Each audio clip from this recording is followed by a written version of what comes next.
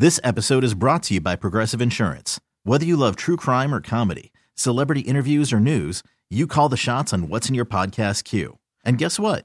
Now you can call them on your auto insurance too with the Name Your Price tool from Progressive. It works just the way it sounds. You tell Progressive how much you want to pay for car insurance, and they'll show you coverage options that fit your budget. Get your quote today at Progressive.com to join the over 28 million drivers who trust Progressive. Progressive Casualty Insurance Company and Affiliates.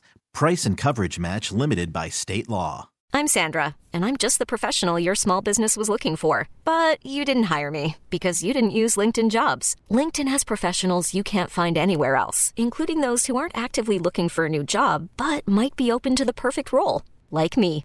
In a given month, over 70% of LinkedIn users don't visit other leading job sites. So if you're not looking on LinkedIn, you'll miss out on great candidates like Sandra. Start hiring professionals like a professional. Post your free job on linkedin.com/recommend today. Your Cavaliers a winner. The final game before the All-Star break. They get a 108-105 over the Bulls, and they're 36-17 headed to Indianapolis. Jonathan Peterlin in for the Tone Master General. Hello.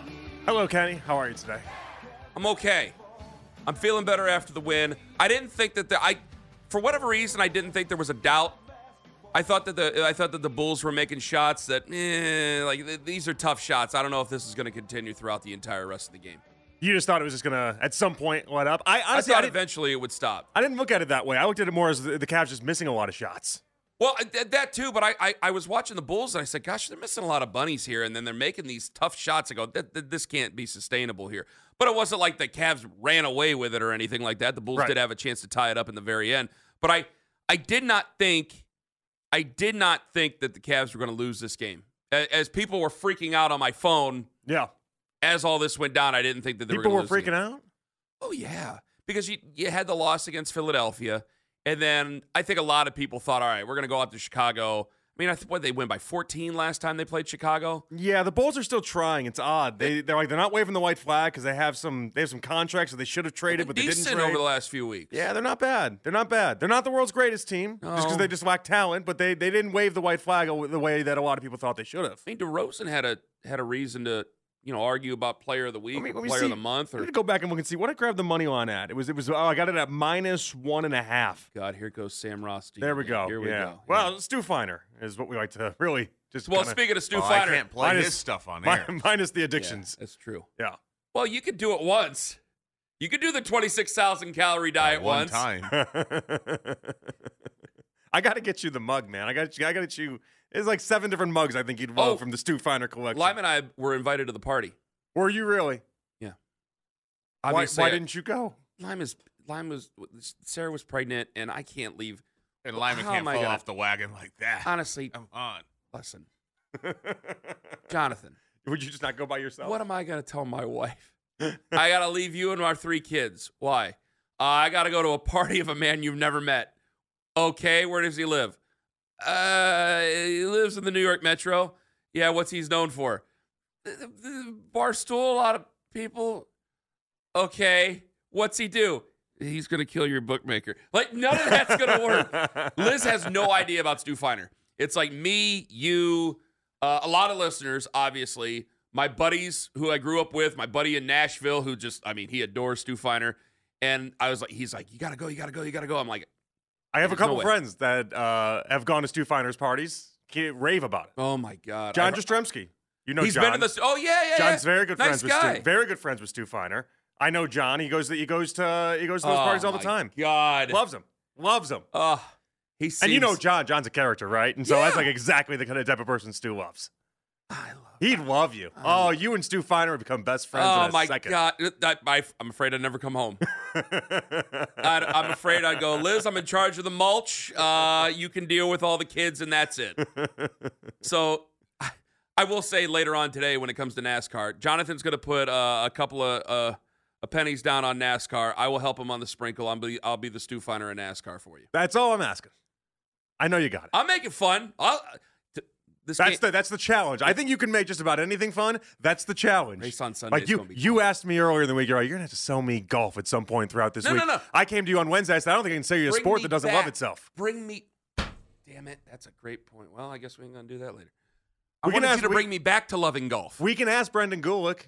He loves golf just as much as I love golf. I don't think he can do it. He's going to tell me. It's an impossible task. No, he's going to tell me to walk the course, and I'm going to tune him out, and then you guys are going to talk for the rest of the segment, and I'm not going to do it. Gulick joins us at 7:20. Chris Holtmann got canned. We'll talk more about that and about last night. Also, what's going on with some of the Buckeyes in college football, and a lot of moving parts right now. A lot of moving parts. Got Chip Kelly down there. A whole lot going on. We'll check in with Brendan Gulick coming up at 7:20 this morning. And, of course, Mary Kay will join us at 8:20. For last night in the Cleveland Cavaliers, I kind of wanted to ask you. Yeah? And I'm like, we'll see if it's unfair or fair. So you gave him the Peterlin pass for the loss against the 76ers. Yeah, and I was getting tweets mid-game, by the way. Peterlin pass? You're going to give off the Peterlin pass? That's how you know. That's how you know it's stuck. Thanks for listening.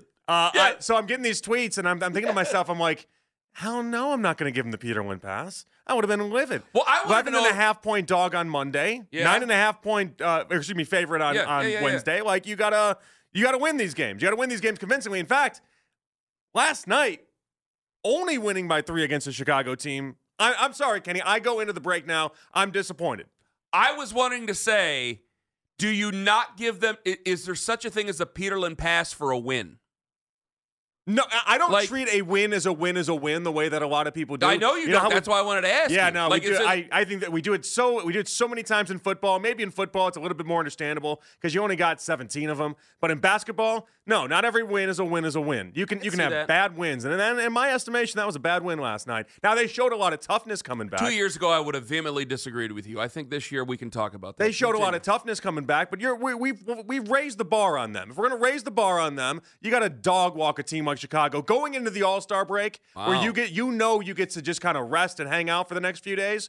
You got to leave it all out there. You got to hit more shots. So you're agitated over last night. I wanted to see him, especially after Monday. I wanted to see him go in there and just, completely destroy. See, Chicago. I didn't think they were going to lose. I didn't see them losing. I didn't either. That's why I placed the bet in the fourth quarter when I got him at minus 1.5. But it doesn't mean I'm happy with the performance. Oh, so you still won? So what's your problem? I won, but it doesn't mean I'm happy about it. But Jonathan, what's your problem? Yeah, right. I thought he was just agitated because a lot of guys. No, I won. The bet cleared. We have a I shouldn't say it like that. Well, yeah, I'm going to say it. What the hell? We have a buddy who is a sharp, and you can just tell on social media when he's losing. Yeah, and I can just tell. I'm very good at separating the two. Yes, I feel like I am. Yes, but yeah, some people can't. No, some people cannot at all. He cannot. No, I won and I'm mad. But I knew they were going to win the game. That's why I placed the bet. I couldn't believe we got to minus 1.5. But you're disappointed in the performance. They weren't working on things. You know what it reminded me of? How many threes did Evan Mobley take last night? One. I think he hit one. He hit that one too early. I think he's like 8 of 14 over the last few weeks with his threes. So I mean, what the hell, right? Let me tell you why I was upset. Okay, there's a loss on that one. There's 2 reasons why I'm upset with last night. And these are not. I'm not going to take anyone to to task or anything like this. But this sounds like you wanted to. This is why I was upset. Last night, if you go listen to post-game comments from JB Bickerstaff, he said the same thing he said after the Knicks lost in the postseason. Well, we got the shots we wanted. They just didn't go down. Lack of execution. Okay, fine. That's the same thing you told me in that Knicks series. We got the shots we wanted. Lack of execution. I hate that. What if it's still true? Hate that. What if it's just still true? I need better execution. I need better execution in those moments. Wait, against the Bulls? You can't fall back on lack of execution. Yes, against the Bulls. I think any game. And then they did the other thing, Ken. They fell back into the crutch that they've fallen into. And I don't think it's a bad crutch based off our conversation yesterday. But they fell into the crutch they fall into where in the fourth quarter when they're trailing, they just go Donovan ball. I think you're being a little unfair. And it's tough for me to say because I ripped them after the Knicks series. I actually ripped them a couple of months ago for some of the, the desk of Kobe Altman stuff that you always see and stuff like that. Yeah. But I think it's the game before the All-Star break. You're not going to really see a whole lot of heat. You're not going to see a whole lot of fight. I mean, Boston won last night, by 50? You know me, Ken. I'm not some radio hosts are the type that'll be like, it's a 162-game baseball season. I can't lose my mind over a May 30th loss where the closer comes in and gives up a homer. As long as you mean it. I don't care as long as you mean it. I don't care about other radio hosts. I care about you. And I take every game as if it matters. I am the part of sports radio that's fun for me is treating every game as if it's the most important game. But what am I supposed to glean in the second half of the season? Like, the reason I disagree with you on this, 216-474-0092, what the hell? The reason I disagree with you on this is because I can't see a scenario where we come back in 8 days and they go, who's the first game they play coming out of the All-Star break? Orlando. Thank you very much, Mitch. Well done. Good team, Orlando. So they got Orlando, and Orlando's a pretty good basketball team. Now they're coming back down to earth a little bit, but they're still pretty good. If they go out against Orlando and they suck up the room, I'll be thinking about you next Thursday. We might be together next Friday for all I know. So I might be thinking of you, and we might have to have this conversation because it's like, all right, you didn't get better from anything. You're still sleepy. Like, you got to pick up the pace. But I really don't trust that I'm going to be sitting here on next Friday morning going, oh, yeah, Peterlin was right. I really don't believe it's going to be that way. I think a lot of teams, it's the game before the All-Star break. It's the way she goes. No, and I'm not saying this is like the beginning of a downward trend or something for the Cavs. I'm just saying it's 2 bad games in a row. It's all it is. And it was not a good game last night. I can't tell you. It wasn't a good game. I can't tell you it was the game I expected last night. I go into that one. You're 9.5-point favorites. I thought it was going to be a different game. I did expect it was going to be different. I did expect them to run off the floor, but they've been running everybody off the floor except for Philadelphia on Monday. So they've been running everybody else except Philadelphia off the floor. They didn't run Chicago off the floor. They've had a good couple of weeks, Chicago has. They're still trying to not raise the white flag, just like you said. It's an opportunity for them to get a win right before the All-Star break. I mean, a lot of things tend to go their way. And I bet, I only watched the Cavs last night. Sorry about that. I'd be willing to bet, and maybe I'm making too many excuses for him, I'd be willing to bet that there's plenty of sloppy basketball played last night. There were some weird games last night. Thank you very much. You're not wrong about that. 14 games or 17 games last night? There were some weird games last night. You had plenty of them. So I bet there was plenty of sloppy basketball I being looked played at across you're dead on there. So am I supposed to really pound their ass for what they happened last night? I don't want you to pound Sounds them like or you're anything. pounding them. No. I just thought the game went different than I thought it was going to. And I don't love to see, anytime you're near double-digit favorites in back-to-back games, I don't love to see these games be this tight. And a loss, and then a game that really ultimately came down to the final minute 30 or so. I mean, if Darius doesn't hit that step-back 3 with like a minute 10 left, it's a completely different game. Nice job by Darius, by the way, to hit that shot. When it felt like we couldn't hit a 3 to save our lives. True. Weird game. I don't think we're too reliant on the 3 here, Kenny. I really don't. But that was one of those games that kind of brought you back down to earth a little bit. I still think you're trying to work on a few things. Now, Darius played 31 minutes last night. 31, yeah. All right. He had 9 until the big shot with about a minute left to go last night because a lot of people have been irked at Darius Garland over the last couple of weeks. And I've made, if you want to talk about excuses, I've made a bunch of excuses for Darius Garland. A lot of people decided to go after him back. Not a lot, but a few people decided to go after him on Monday after the missed shot against the 76ers. I thought it was a big shot last night, and I know, like, hey, I'm kind of grasping at things because I want to bring him along. But this is your team right now, so I can't sit there and just rip on Darius Garland the whole time. I still think he's the second option. But I got to tell you, I think I'm right about Darius Garland right now. I think right now with the amount of threes that Evan Mobley's taken, I think I'm going to be wrong, and I think I'm going to be comfortable admitting it that I'm wrong. You're going to be wrong in that he's going to get better and better, or what? Because he should be taking more threes? I wanted him to, if we were going to sit there and have him take threes, and I don't mean to sound like a broken record on this, I wanted him to take almost an asinine amount of threes than what he's taking because I want him to find his spots. Okay, yeah. But I'll tell you right now, the amount of threes that he's taken seems to be a nice amount of threes to see if they can get him open. Now, I don't know how much that's going to be respected in the postseason.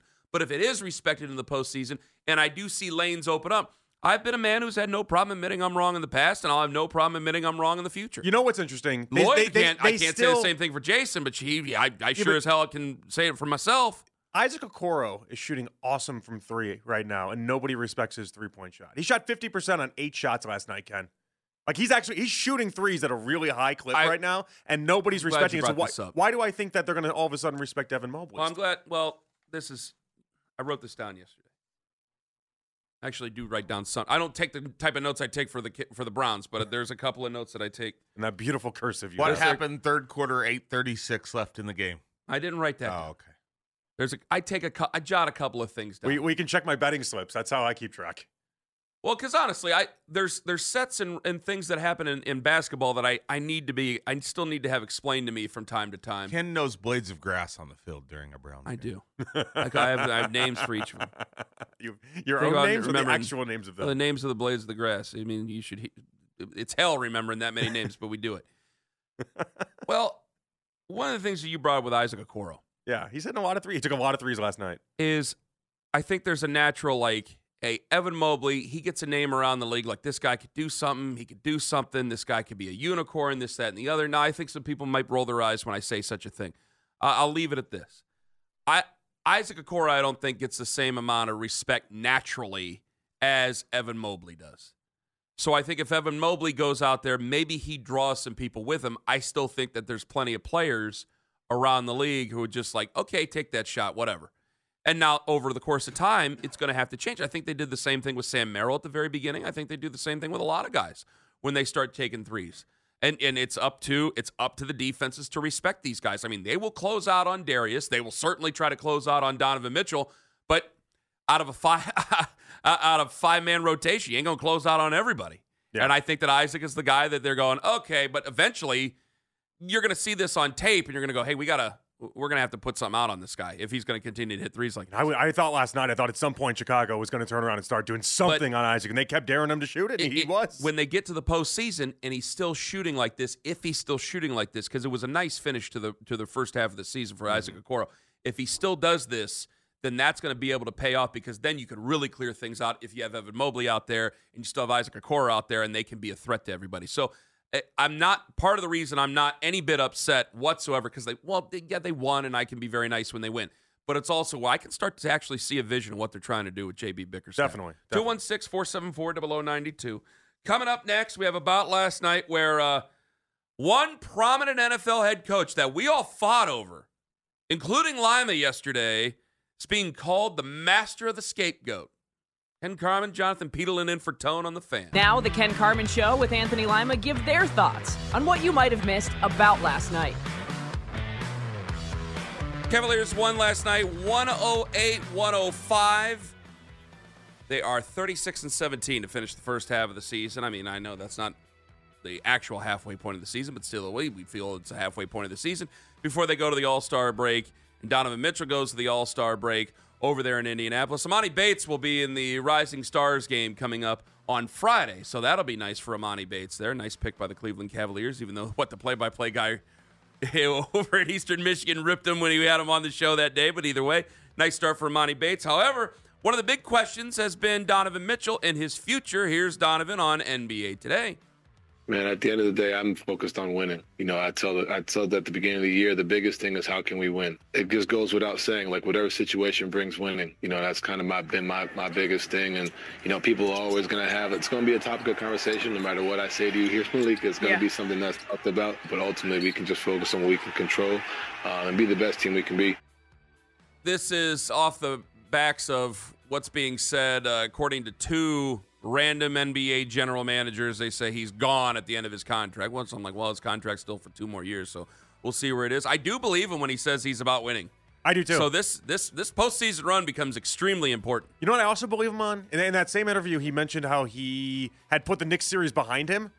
I really do believe that. I think they're tunnel vision for this year. I don't think now maybe Jared Allen, it might be a little bit different when the lights get bright. And that's kind of what I liked about last night's game, too, is you're on a national game. The lights are bright, somewhat. And they were able to rally and come back and not just melt, but maybe that's what we need to focus on for the first half anyway. But yeah, I like this out of Donovan, because that's what I've always believed. I believe if you take him to an Eastern Conference Finals appearance, he's never going to leave you, because you're not going to have a better situation elsewhere if you're Donovan Mitchell. Deshaun Watson was on QB Unplugged on Lockerverse and was talking about what other quarterbacks had to say to him about working with new Browns offensive coordinator. We're not sure if he's going to be the play caller, Ken Dorsey. I'm actually out here in L.A. training with a couple guys that actually played in Buffalo. And I asked them about Ken, and they were like, man, it's super exciting. He want to score a lot of points. He want to be the top offense in the league, and he want everybody to just be successful. And I think, having that mindset, he's not directing just one player. Whoever get the ball is going to get open. That's the key. Okay, then why didn't Deshaun do any of that in the time we've seen Deshaun? We saw Joe Flacco do that. He wasn't with Ken Dorsey. No, I know. We saw Joe Flacco do that, though. If that's what he really wanted. One with Ken Dorsey. Joe Flacco got like 10 different players involved. One with Ken Dorsey. Deshaun got 3 involved. Well, Deshaun won with Ken Dorsey. You're giving him a lot of credit for being like, not you. I'm saying like Deshaun is for saying, Ken Dorsey wants to be the number 1 offense in the NFL. What offensive coordinator doesn't want that? Like, name me one that doesn't think that way. I don't know. I don't know. The Ken Dorsey thing has always been a little weird to I me. think Matt Canada was hoping for like number 20 at some point. An acceptable 15 would have been very satisfactory here. Hey, give me an argument here before we. I mean, the Ken Dorsey thing is odd to me. Have I ever told you my theory on how he got the job? I don't think I have. I'll be The nice Browns about job? it. Yeah. All right, play all with me ears. for a second, and if you want to rip me on Twitter for it, go ahead and rip me afterwards. It is what it is. All right. I don't really care. Yes, you do. I don't. I truthfully don't. Yes, you do. Why do you think I care? I don't care. Because the way you said I Because don't the way really I said care. it? All right, You want fine. to rip me on Twitter at my name? I don't care. No, I don't you care. Go ahead. Cam What do you got? Newton. He Move has on. him on as a guest a week prior to them hiring him. Cam Newton obviously worked with Ken Dorsey. I think what happened is Cam Newton, at some point, either before or after that interview, said, hey, Deshaun, Ken Dorsey should be your guy. He got me in the Super Bowl. I won a league MVP. I'd never been better under anyone else but Ken Dorsey. This is the guy you need to go hire. Take it from me. And I feel like Deshaun, again, there's a reason why he had Cam on his podcast to begin with anyway. I feel like he really does trust and believe Cam Newton's words. And that's how the ball got rolling on that. Not a surprise to me. It's a week after interesting that you bring that up because Deshaun spoke some more on the podcast. Go through the history of his coaching career, leading all the way back to Carolina. And, I think he was a quarterback coach for Cam when he won the MVP and took him to the Thanks. Super Bowl. The last couple of years, Josh, everyone knows what Josh been doing up in Buffalo. How about that one? I think this whole process of events was set in motion a while ago. I do. I don't So think you're they. saying They were the interviewing. Illuminati. They were interviewing a lot of people, I and then don't- all of a sudden, Ken Dorsey. I don't think they thought that they were getting the very best out of him. I think that the organization is worried about what they're getting out of Deshaun Watson. I think the organization is worried about us having to argue about his health or returning him to 2020 or confidence and really having to sit there and make arguments going, well, he was really good in this half and he was really good in that half and he's really good here and he's really good there, but not really good in other places. And I think that when Ken Dorsey became available, they marked him down on a sheet and they marked down several others on the sheet because maybe the coaching staff knew, maybe they didn't, but it was probably the swan song and we didn't know for the coaches that they let go. I think the ball got rolling with that Cam Newton interview. And then Deshaun went to the people that he needed to go to and said, this is the guy I want. And then a week later, he got hired. I'll believe that one for a very long time. You think they wanted him over Kellen Moore? Yeah, I think they want to appease Deshaun is what they want. I think they want to put this in, we'll get you the guy you want. You got to deliver, though. And that's the guy that he wanted. He wanted him because he cares about Cam Newton. You got to deliver. You have that fully guaranteed gotta contract, deliver. but damn it, you better deliver. Hey, can we go nitty-gritty football for a second? Well, it depends how you do It's it. not a cup of coffee. You Just gotta. based off the Cam Newton, Josh. I just want to. It's a question I want to ask you in relation to Well, Deshaun that's not Watson. how nitty-gritty football works. It's not how nitty gritty. All right, then scratch it. Not how nitty-gritty football We works. talk about zone blitzes. We There talk. we go. Oh man, You we gotta talk what about you're seeing in the secondary coverage rates. Yeah, we're talking about some serious Come on. ass chalk talking football there, Do buddy you boy. think Deshaun's going to be the runner that he always has been? If he wants to be the guy that Coach Josh Allen and Coach Cam Newton, they're the two of the best running quarterbacks we've seen in football history. I don't think he's going to be able to run as much with these injuries. That's Ken. not nitty gritty. That's philosophical. Okay, good. Then scratch the nitty-gritty. We already scratched it anyway. Yeah. All right, philosophically, what do you think about that? I think that's going to be one of the main talking points we have in the fall. Because I think naturally he's going to want to take off, and I think naturally all the fans in the world are going to sit there and wince every time he takes off. I think they might start giving him hey, you got the red light now. No more green lights on 3rd and 8 to try to go ahead and make a play happen. Kind of a little bit. Remember Josh Allen last year had that shoulder injury. What'd you pay for? What'd you pay for? You didn't pay to put the brakes on him. They didn't put pay the to brakes on Josh him. Allen last year with that shoulder injury. He was running on 3rd and 2. On 3rd and 8, he wasn't running. Well, then, it's such a good thing you got the offensive coordinator. That was his offensive coordinator last year. So we got the offensive coordinator, and now we're going to put the brakes on him? That's what they did last year. Listen, man, you can be as uncomfortable as you want, but you got what you got. Now you're going to have to make the most of what you got. I think it's going to be a fascinating And development to keep part an of eye making on. the most with what you got is that you got to let him be. I'm dying to That's find out. the way it's going to go. Dying to find out if he plays a little scared when it comes to running. I'm Sandra, and I'm just the professional your small business was looking for. But you didn't hire me because you didn't use LinkedIn Jobs. LinkedIn has professionals you can't find anywhere else, including those who aren't actively looking for a new job, but might be open to the perfect role, like me. In a given month, over 70% of LinkedIn users don't visit other leading job sites. So if you're not looking on LinkedIn, you'll miss out on great candidates like Sandra. Start hiring professionals like a professional. Post your free job on linkedin.com/recommend today. This episode is brought to you by Progressive Insurance. Whether you love true crime or comedy, celebrity interviews or news, you call the shots on what's in your podcast queue. And guess what? Now you can call them on your auto insurance too with the Name Your Price tool from Progressive. It works just the way it sounds. You tell Progressive how much you want to pay for car insurance, and they'll show you coverage options that fit your budget. Get your quote today at Progressive.com to join the over 28 million drivers who trust Progressive. Progressive Casualty Insurance Company and Affiliates. Price and coverage match limited by state law. Hey everyone, Boomer Esiason here. The NFL draft is behind us and your favorite team is now gearing up for week number 1. The free Odyssey app puts you right in the middle of the pro football conversation with the biggest sports radio stations from across the country. The local voices who know your team the best, giving you their unfiltered takes on the current state of your squad. It's always football season right here on the free Odyssey app. In the football. Or they play scared for him that way. I don't think it's going to go that way. I think we are in this, and we must go fully through. Holding him back, I don't know if they could talk about that to try to make us feel better. I don't think they're going to do that. Kyle Shanahan fired Steve Wilks yesterday, the defensive coordinator of the 49ers, and there were some people who said, well, that makes sense. The defense fell off after D'Amico Ryans. Jason La Canfora tweets out, Twitter reactions brought to you by Scheib & Jewelers, Cleveland's premier jewelry store. He said this yesterday. Kyle Shanahan, eternal scapegoater, dropped Steve Wilks after shutting down Mahomes in regulation, knowing no DC jobs are open. Kyle didn't tell team OT rules, made stupid decision in OT, quit running ball, couldn't score 20 points in 60 minutes. Kittle, Ayuk, Debo, Purdy, all mundane.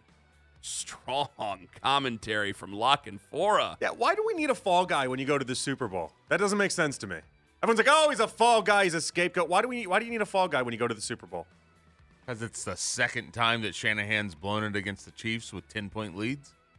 Yeah, I just feel like I don't think you need one in that instance. Well, if La Canfora really likes this is his first year here. Like if Steve Wilks had been the defensive coordinator for both of those Super Bowls, then maybe he becomes that scapegoat. Being a Chiefs fan, me and my oldest son yesterday did go back and watch the ends of all 3 Super Bowls yesterday because we were bored. Sure. And he noticed, he goes, wow, they got a ton of pressure in that first Super Bowl, the defensive line. Not as much pressure in this game the other day because I don't know if it was like the blitz schemes or what, but I like hearing Allie. Yeah.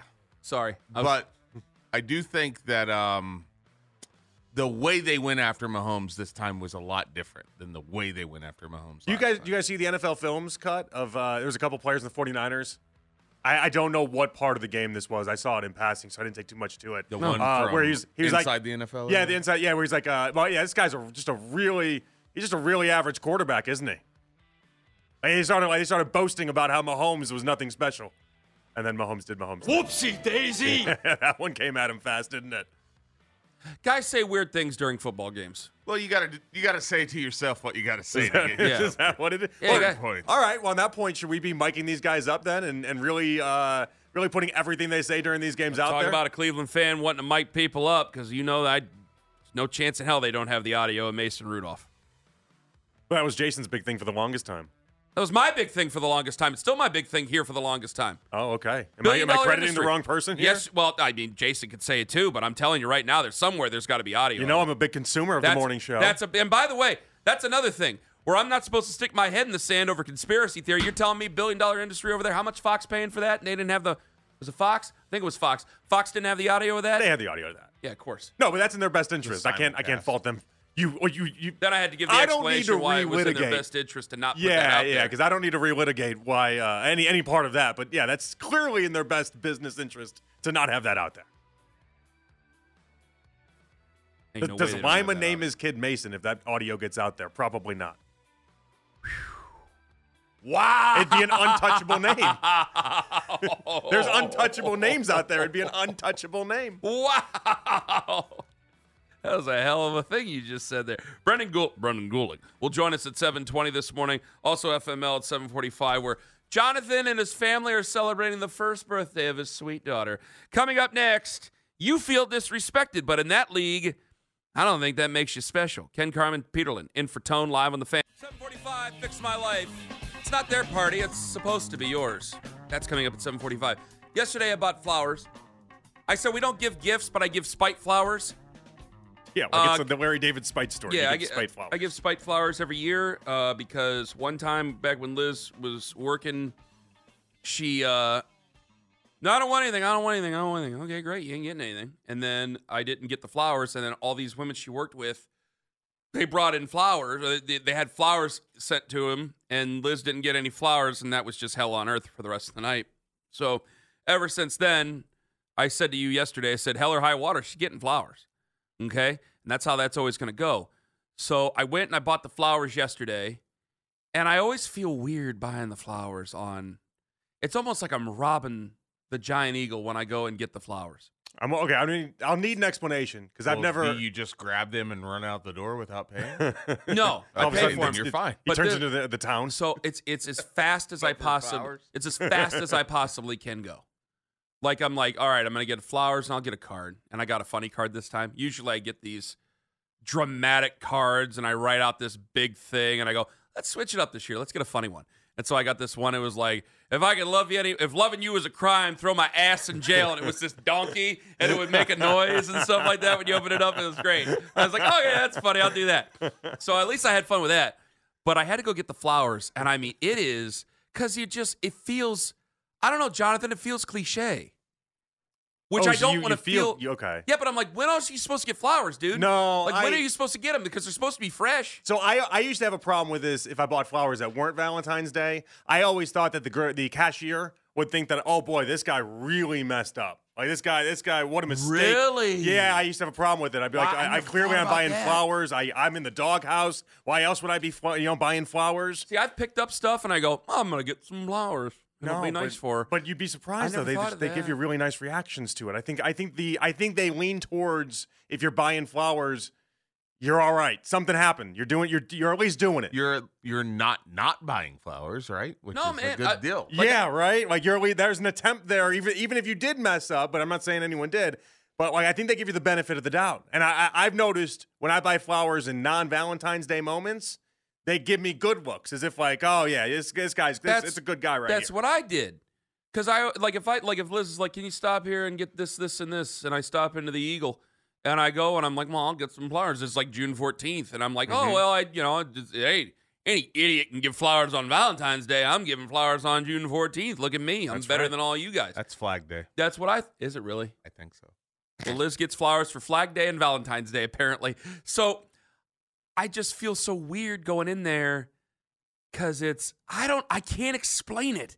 It's like I'm just in this cliche thing. Is it because you kind of work hard? You kind of work hard to not be a cliche? Yeah, man. And I got to go there and I see you see all these guys and they all look like me. I'm wearing my Duluth Trading Company jacket and I'm wearing I got my boots on. I'm like, all right, here's these flowers and I got this card and now I got to go. And I do not want to talk to a cashier. It's like one of the few times I want to deal with a cashier, but I want to be in and out as fast as I can. Well, the guest services table is the closest thing to the exit. Right. So I want to get in and out. Boom, boom, gone. She got out and left and like helped somebody at a register. And I went and there was 3 people working a register down at the end. And then there was a bunch of regular self-checkouts. I'm like, I'll do self-checkout. Every time I went to a self-checkout, someone stepped in front of me. It was like a movie. And I'm like, I don't want to stand here. So I had to stand there like I was kind of like hiding the flowers. Like, I'm not buying flowers, really. And I had to do that. And I mean, If you looked to your left and right, other people were buying flowers, I was walking briskly out of the Giant Eagle, and there was this couple in front of me. And I didn't want to, like, rush by them and hold the flowers because I didn't want them to see me holding the flowers. Yeah. And they, like, stopped on their way out, like, oh, look at the price on that wine. And I'm like, what do you do? Go. Get out of here. Go. I got to get going here. I don't want people to see me with the flowers. And it got so bad. Somebody was walking out. I got a great spot right near an island. Love an island spot out there in the parking lot. And it was like right by the door. Boy. And I'm like, I'm going to get in and out of this. Careful. Okay? Anyway, so I got this spot right on an island. And I went to go, and I had him in my right hand. And this person came walking at the back of my truck. I actually was able to nose her in. And I took my body and turned and hid the flowers as I put them in the back seat. No, it's Valentine's Day. I didn't want anybody else to see. What's your problem? I don't know. Why don't you order them online if you got I'm such just an issue so here? ashamed of myself. Like, I have to go buy the flowers on Valentine's Day. I'm going to send this air check to Liz so she knows what kind of personal torment she's putting It is. It is. And I thought about that. I think about this every year, and I go, why didn't you just have them delivered? And I go, Right. I don't want to go through the added rigmarole of having them delivered and all that stuff. And I go, Or doing what mine did, where because- it shows up on the 13th, and then you're like, oh, no. They just get them delivered to the house? What's that? There's no other people working with her at the house, so what's that going to do? What do you I'm mean? not what's impressing it gonna anybody. do? If I just go pick up the flowers and bring the flowers home, it's like, here's your flowers. I brought your flowers. No, I'm I giving know your why you flowers. do this, because this sounds very 1955 of you, is what this sounds No, like. it's 1957 in my house. I Is told that you it? that. Yeah. Live in the But- 50s still. But if- where it's like, all right, I gotta go to Liz wears an gotta go to apron the around the store. house all day. Gotta go to the store. Gotta pick up the flowers because it's Valentine's Day. Hey, have these things delivered to the house these days. And that's another thing that I'm competitive about, nasty about, because I remember that day that all these other ladies got flowers and she didn't get the flowers, and I go, there's no point in me delivering flowers if somebody else is not going to be. Were you bitter guys? You about guys it. weren't married yet, were you? Or We no? were married. Oh yeah, Okay, we were good. hitched. Because it's a good tip from Mitch there. Don't send flowers to someone to their work if you guys aren't serious. That's Who the another. hell that's would do another, that? That's another thing. I've seen that pop up recently. People just sending flowers to people's workplaces when they won't even see in for a couple months. That is the easiest way. Couple to not months. Get, yeah, that is the easiest way to not get more dates. Really? Yeah. How long you got to be together before you send flowers? I would think a year at a minimum, maybe something around there. Maybe even a Holy little bit earlier. Chautauqua. To their work's a big deal. Yeah. Because then they got to answer for all the questions around it. Oh, who's that? You know, all those type of things. Well, I would feel I think they'd I have made to. it a month and a half with my current wife. Really? For flowers. Yeah. It was her birthday though, and we had just become serious. They'd only just begun. Again, but the dating stuff is weird these days. It's I weird. would feel if you It's would different. if you'd only It's dated like different. It's 2 different months, these days. but you had already seen her at work and they already knew who you were. That's they different. had already seen. That's you. different. They've already Yeah. seen you. They know about you. I That's a think that's a rule. little bit different. Yeah. That's good. Mitch, did you contact that woman on yesterday? Contact has been made. Sexy. Saturday is something going on for sure. Yeah. Tonight, maybe. Oh, there he is. All right. I'm not going to say anything more because apparently she likes the show. So, She likes you. not a fan of Tone, is she? I wonder who else. Can't you could be talking confirm or deny anything. about. Wow, Lee. Wow. Awesome. Excellent. All right. Yeah, I Tone's just gonna feel give weird you. about the Tone's gonna give you relationship advice that sabotages this thing now. No. Well, no, he's just going to say, wait until you're 42 and then ruin your life. That's what he's going to tell her. Coming up at 7:20, Brendan Gulick going to join us on the show. We'll talk Buckeyes with him. He's from the Buckeye Breakdown. Of course, he covers the Buckeyes and hosts right here on 92.3 The Fan. Coming up next, you feel disrespected. Sorry, I had to get the flowers thing in. I just had to get that off my chest. The problem with all this is you might feel disrespected. I think 70% of the league feels disrespected. Ken Carman, Jonathan Peterlin, take us with you to work on the free Odyssey. You're a Cavs fan in Cleveland. Do you feel the Cavaliers are disrespected? I do. There's a problem with it, though. 216-474-0092. We're halfway through this season. They are 36-17. They're kicking ass. They're taking names. I believe they have the second best record in the Eastern Conference. I didn't see it change They over when do. I got in here this morning. They're or when I 6 woke games up this morning. back. They there have you a go. 2-game lead over third. 2-game lead over the Bucks. The Knicks are fourth, the 76ers, the Pacers, and the so on and the so forth.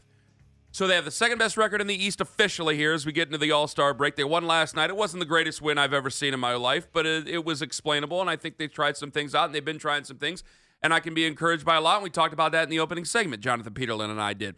I believe, Peterlin, that the Cavs are disrespected, but I believe I could say the same about 70% of the teams, maybe even more, how they feel, how their fan base feels. I think if Kenny Carman was doing this show with Jonathan Peterlin in Milwaukee, Wisconsin, I would feel maybe we feel we are disrespected. I feel, and they're champions. I feel that if we were doing this show in Philadelphia, disrespects themselves. I feel if we were doing this show in Oklahoma City, I think we'd That's feel the that we one. were disrespected. That's got to be the one. They I got feel- to feel immensely disrespected. I feel it, if we were in LA, I don't know what the hell we talk about. But if we were talking about the Clippers, I think we could feel the Clippers are disrespected. I think we could feel if we were Suns fans, we'd feel they are disrespected. I feel a lot of teams that have kind of gone to this level and have kind of just kind of stayed there right now. I think a lot of those teams feel disrespected. And I think the other teams, they're either good enough where people are talking about them big time. I think there's a couple teams that have started to ascend, Minnesota, for instance. And then I think there's teams that people just don't care about because they're terrible. Yeah. I think the NBA's it's a real interesting landscape because I feel like you're either LeBron James and the Lakers, who they themselves are wildly disappointing, all things considered, after winning the in-season tournament. But you're either one of those big dog teams that everyone puts up there and then just tries to throw you down every way possible. Boston, for instance, if 98% of the leagues or teams across the league had Boston's success as far as for making it to the NBA Finals, making it to as many conference championship finals as they have, you'd be like, they are in an absolute pinnacle part of what they should be doing. Like, this is great. This is fantastic. And, Boston fans, it doesn't work that way, right? And it's nonstop. It's nonstop. Whether if you're at the top, you're getting disrespected. And then if you're one of these teams like Oklahoma City, like Cleveland, one of these teams that are on the rise, you're also feeling like you're being disrespected. I felt disrespected before, but I have to understand that I think that if you ask somebody else, like if I were to ask any of the national people, I feel that they would say, no, it's not disrespect, it's just the truth. Because anytime you hear from anybody outside of Cleveland, the conversation just turns into Donovan Mitchell's future, including the stuff that got propagated yesterday where, hey, you know what? He might end up being, or he's not going to be there at the end of the or at the end of his contract. From 2 NBA general managers randomly, mysteriously, or whatever. Like, it's gotten to the point where I get a little bit nervous about him going to the All-Star break because people talk at the All-Star break, guys hang out at the All-Star break. There's been famous stories about that sort of thing. And I'm like, I don't want him to get away from the Cavs. But when I hear him talk, I go, he's interested in one thing. He's interested in winning. It's put more pressure on the Cavs to get out and win this year is my whole thought of it. Because if they don't get to the second round, I think this could be an Eastern Conference Finals team. I think if you get to the Eastern Conference Finals, it could seal the deal about him signing a long-term deal. Sure it does. I'm not saying to stay here long-term, but it changes the conversation. I want to make sure we put him in a position. My entire goal with Donovan Mitchell this year, Peterlin, is to get him to sign a long-term deal so at least there's some stability and we can calm down and I don't have to hear all this garbage from the outside. But I also know that garbage is never going away. I got to tell you that. Well, but I also know that.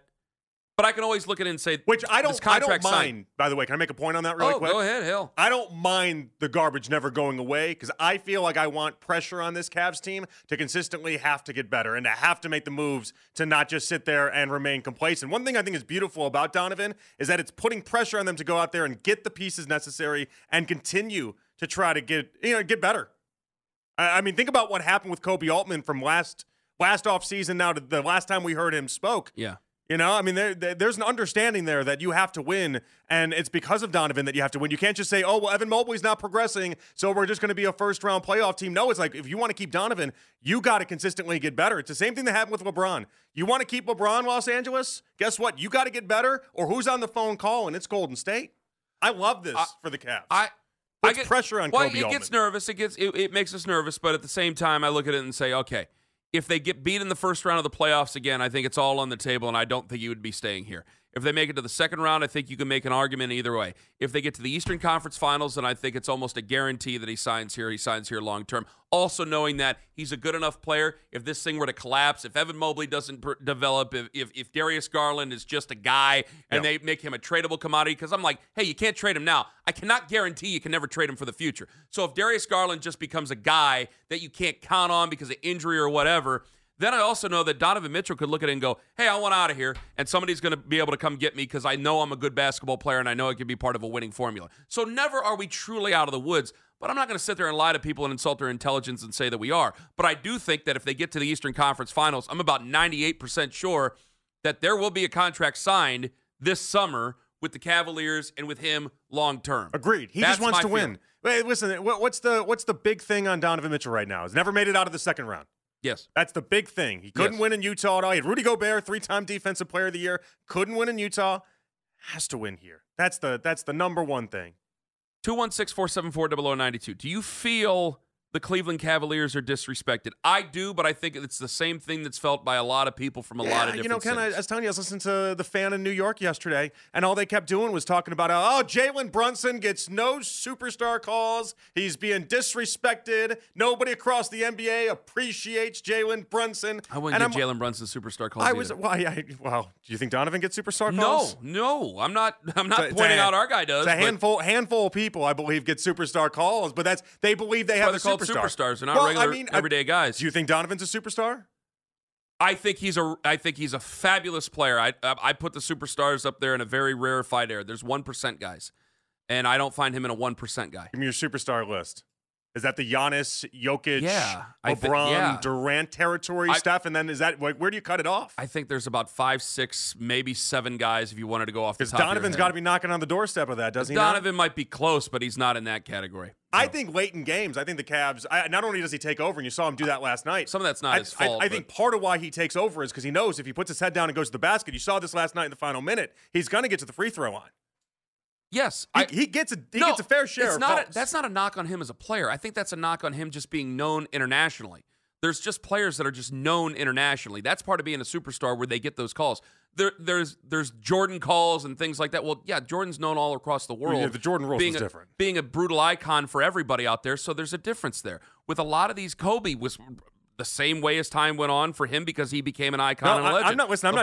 I'm not disagreeing with you. Yeah. I just wanted your ideology on it. Jalen Brunson isn't in that conversation. If Donovan Mitchell isn't in that conversation, and I agree with that. No. I agree with that. Donovan should be considered a much bigger superstar than Brunson is. But if they're arguing about this in New York, then of course we can be arguing about it here. Yeah, but if I were a Knicks fan, I'd probably be really mad at you for saying that because our guy. Of course you would be because you're looking at Brunson. You're like, the guy's getting MVP votes. The guy is up there in consideration. And we're arguing that our guy should be able to get MVP votes. Exactly right. The apple's not too far from the tree here, is it? And it's a big reason why I don't think that he'd be traded to the Knicks because, I mean, you're going to get the same guy to play together in the backcourt. It's basically the same dude. They both got dog in them. They're both really sensational players. I think they've both been underrated at times in their careers. They're both fantastic. Yeah, my problem, though, Ken, is that it feels like to me at least, and you can tell me if I'm wrong about this, I feel like a lot of times Cleveland fans, we fall back on the idea that we're disrespected because we're in Cleveland, right? We're disrespected because we're not in New York. Well, guess what? They're having these same conversations in New York.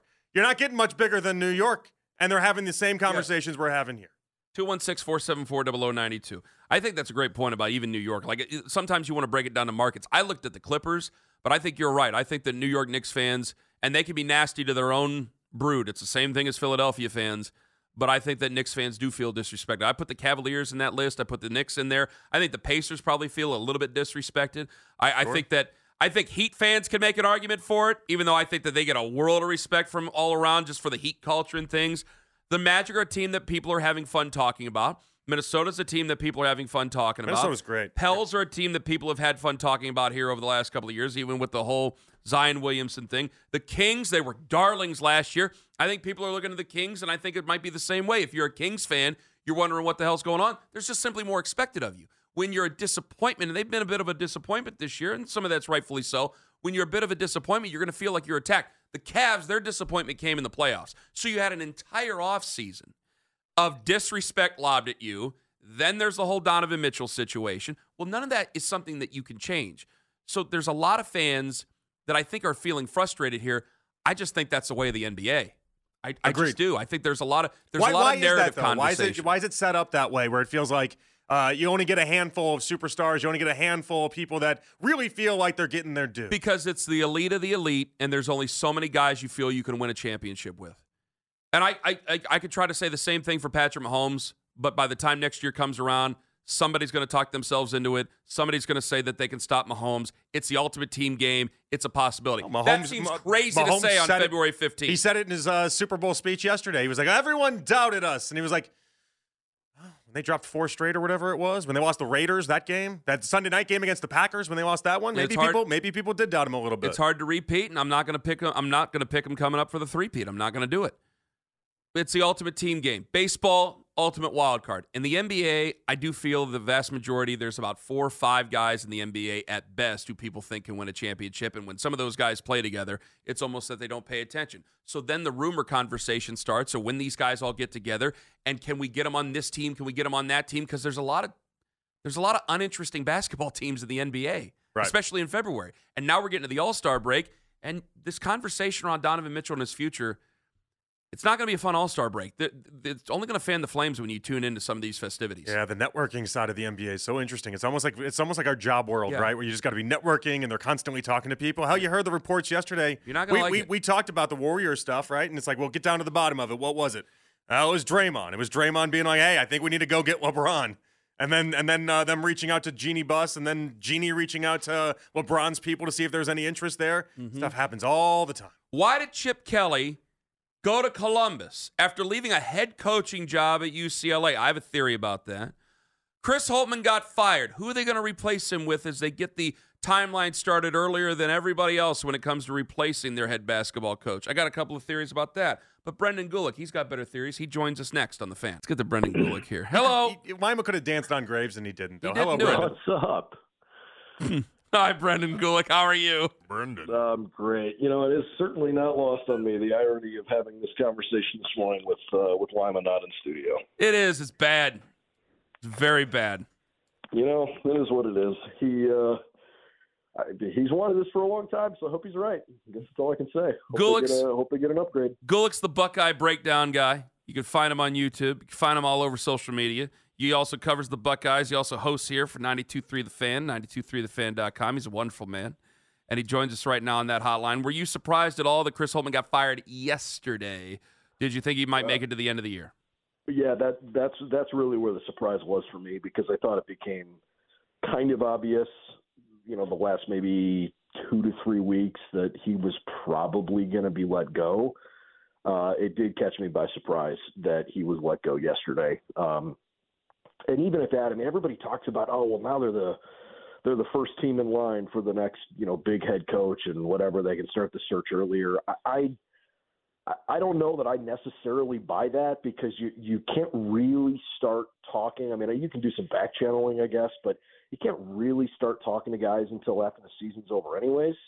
And Ohio State's a big enough brand that it doesn't really matter. They're going to be able to go attract an extremely high-quality candidate anyways. It's not like they're going to be, you know, the kind of program that needs to put together some crazy package or whatever for somebody because they're not sure if they can attract somebody that's going to want the job. So, you know, the whole getting a jump start thing, I'm not really buying that. And actually, Gene Smith kind of alluded to that yesterday when he spoke with the media for about 15 minutes last night. You know, Gene said he wanted the team to feel like they had a little jolt of energy here at the end of the season. And I guess if he's made up his mind, he's made up his mind. But I was a little surprised that they pulled the trigger now as opposed to a couple weeks from now. Who's the leader in the clubhouse now? Is it Greg McDermott? I knew Greg years ago when I covered Wichita State and in the Missouri Valley. I think so highly of him. I think he's got extremely high character. He's just a wonderful human and a great basketball coach, Brendan. Yeah, Greg is certainly among the guys that I think Ohio State would really like. 7 years ago when Holt got the job, McDermott was the other finalist. And actually, I don't remember all of the circumstances around it because I wasn't covering the team then, but Holtmann was offered the job and politely declined, and then kind of circled back and told Gene, you know what, if the offer still stands, I think I'd like to take it. And at that point, they had not offered the job to McDermott yet. I think Greg's done an incredible job at Creighton. You know, that program is, gosh, they are certainly one of the best mid-major, you know, kind of schools. Obviously, they play in the Big East. It's not a mid-major league, but Creighton is not a huge school, and yet, you know, that is a terrific program. Obviously, went to the Elite Eight last year for the first time, and, you know, they're probably going to have a fourth top 25 finish now in the last 5 seasons, so Greg certainly is on the radar. A couple other names that, you know, kind of people are throwing out. Sean Miller down at Xavier. I thought he's done a really good job turning around the Musketeers.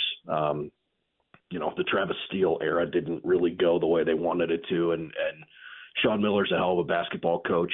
I don't know for sure that he'd want to come to Columbus. Xavier's got a really good thing going, and that, you know, on a campus where there is no football, hoops is the hottest thing smoking, and, you know, I don't know if he wants that for sure.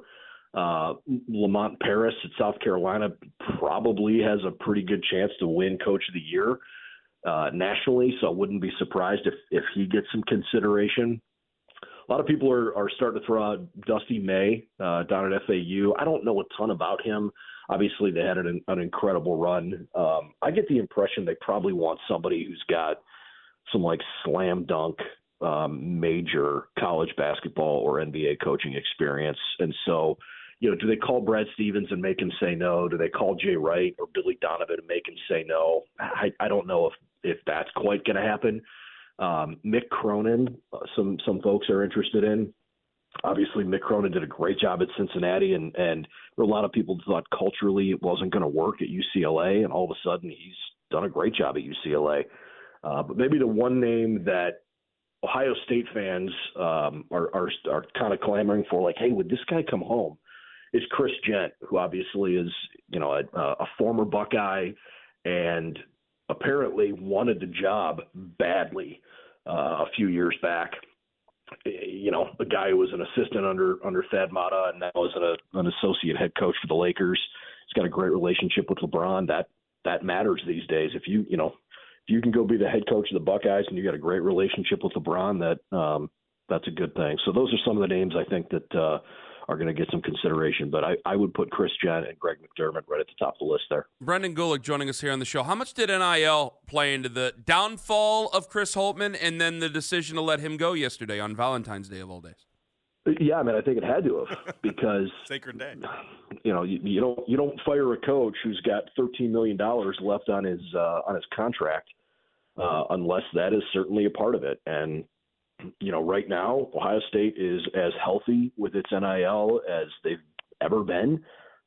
You've seen it probably more publicly play out on the football scene over the last, 2 months at this point.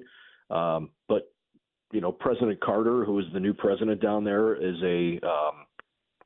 he is a pretty sharp guy. He's a pretty decisive guy. And Gene Smith basically said he had a really frank conversation with him. Here's what we need to do. And he said President Carter backed it the whole way. I'm sure they have the resources to be able to handle that kind of decision. I will say this, though. I feel like it's an appropriate thing to say. I love Chris Holtmann. Truly one of my favorite coaches that I have ever covered.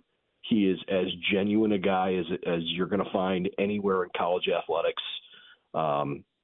Does everything the right way, and frankly, it's mind-boggling for a guy who's had a ton of success in his career that for whatever reason it just didn't work. And the results are what they are, man. It's the last 2 years have not been even close to good enough, and you don't get 3 years to figure it out at a program like Ohio State. You have to win, and it's disappointing that it didn't work, but I'm looking forward to seeing where he lands on his feet if he wants to keep coaching, because he's a really, really good coach and he's an excellent guy.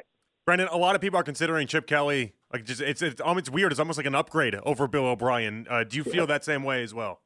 I do. It's weird. How do you luck into an accidental upgrade there? And I'm not even necessarily knocking Bill O'Brien for it, because from what I understand, he's got a son who deals with a pretty rare condition, and one of the best doctors in the world that treats that condition is in Boston. So in addition to trying to get to the top of his profession again, as a coach, he probably made a decision that was best for his family. And, did the timing of it all suck for Ohio State? Yeah. But I think there's not a lot of ill will, even inside the building at the Woody Hayes Center. It sort of is what it is, but it's this perfect storm of, wow, you get Chip Kelly to come run your offense. And, whether you like Chip or not, he's probably one of the, most innovative offensive minds in football in the last 30, 40 years. And the, fairly incredible circumstance where he was at New Hampshire when Ryan Day was the quarterback for New Hampshire. And Ryan has publicly come out and said, yeah, this guy is my most treasured coaching mentor. And, the fact that we get to coach together is kind of a no-brainer. When Chip decided he didn't want to be the head coach at UCLA anymore, that phone call from Ryan Day was probably not a very long interview. And with what the Buckeyes have coming back offensively, heck yeah, I'm excited, man. I think it's a great upgrade. Brendan Gulick joining us here on the North Homestead Chrysler Jeep Dodge Ram hotline. It just seems so trite to ask you, but I'm going to ask you. Okay. If they lose to Michigan, is the heat back on because of the amount of money, or the heat is fully on and overboard, and that Ryan Day has to go because of the money that they've invested on this year's team? Yeah, no, I don't think it's trite, because I think that's kind of we're talking about big dollars here, Brennan. I mean, this is pretty incredible. Yeah. No, for sure. And, I've said it a lot. I think Ryan Day is the right guy to lead this program. I know a lot of people don't agree with me. I think Ryan has done an unreal job in a time period where it almost feels like coaching football is, third, fourth, or fifth on the list of things that you got to do. Yeah. I give him a lot of credit for evolving a bit as a head coach. How many times do you think of coaches that don't really want to part ways with the thing that got them the job? Ryan is an offensive, really, I don't want to throw the word genius out there, but like Ryan is really, really good as an offensive mind, and he's been a great play caller, and he's given that up because he feels he needs to in order to coach this team the way they need to be coached and to basically be the CEO of the program. So I give him credit for evolving. He's got Jim Knowles basically as a head coach of the defense. He's got Chip Kelly, who he trusts more than anybody else in coaching, running his offense. He's got all the right pieces. When Ryan spoke to us on, it was technically National Signing Day, although the Buckeyes basically signed everybody in December. We heard from Ryan last week, and I asked him point blank. I said, hey, in 2020, when you had Justin Fields in his second year, and 2 years ago when you had C.J. Stroud in his second year, you pretty much straight out told us, hey, I want to play, especially in 20, because I feel like this is a national championship caliber team. And I said, it's obviously really early. You got to figure out your quarterback, but do you feel that same way about this group? And he said unequivocally, yes, I do. So the stakes are as high as they've ever been. The Buckeyes have been as aggressive as they've ever been. And yeah, I would say if he doesn't win, man, you got to find somebody to win. And it's not sitting well with them. They haven't beaten Michigan in a few years. And if you lose 4 in a row, that would be pretty tough to overcome. I think Chip Kelly kind of got the clock restarted on himself because I think their schedule is pretty tough this year at UCLA, and I figured that, well, they want to save some money, and they were just going to let him take the losses this year before they got a new coach. Now Chip Kelly's going to go off to a different pasture there.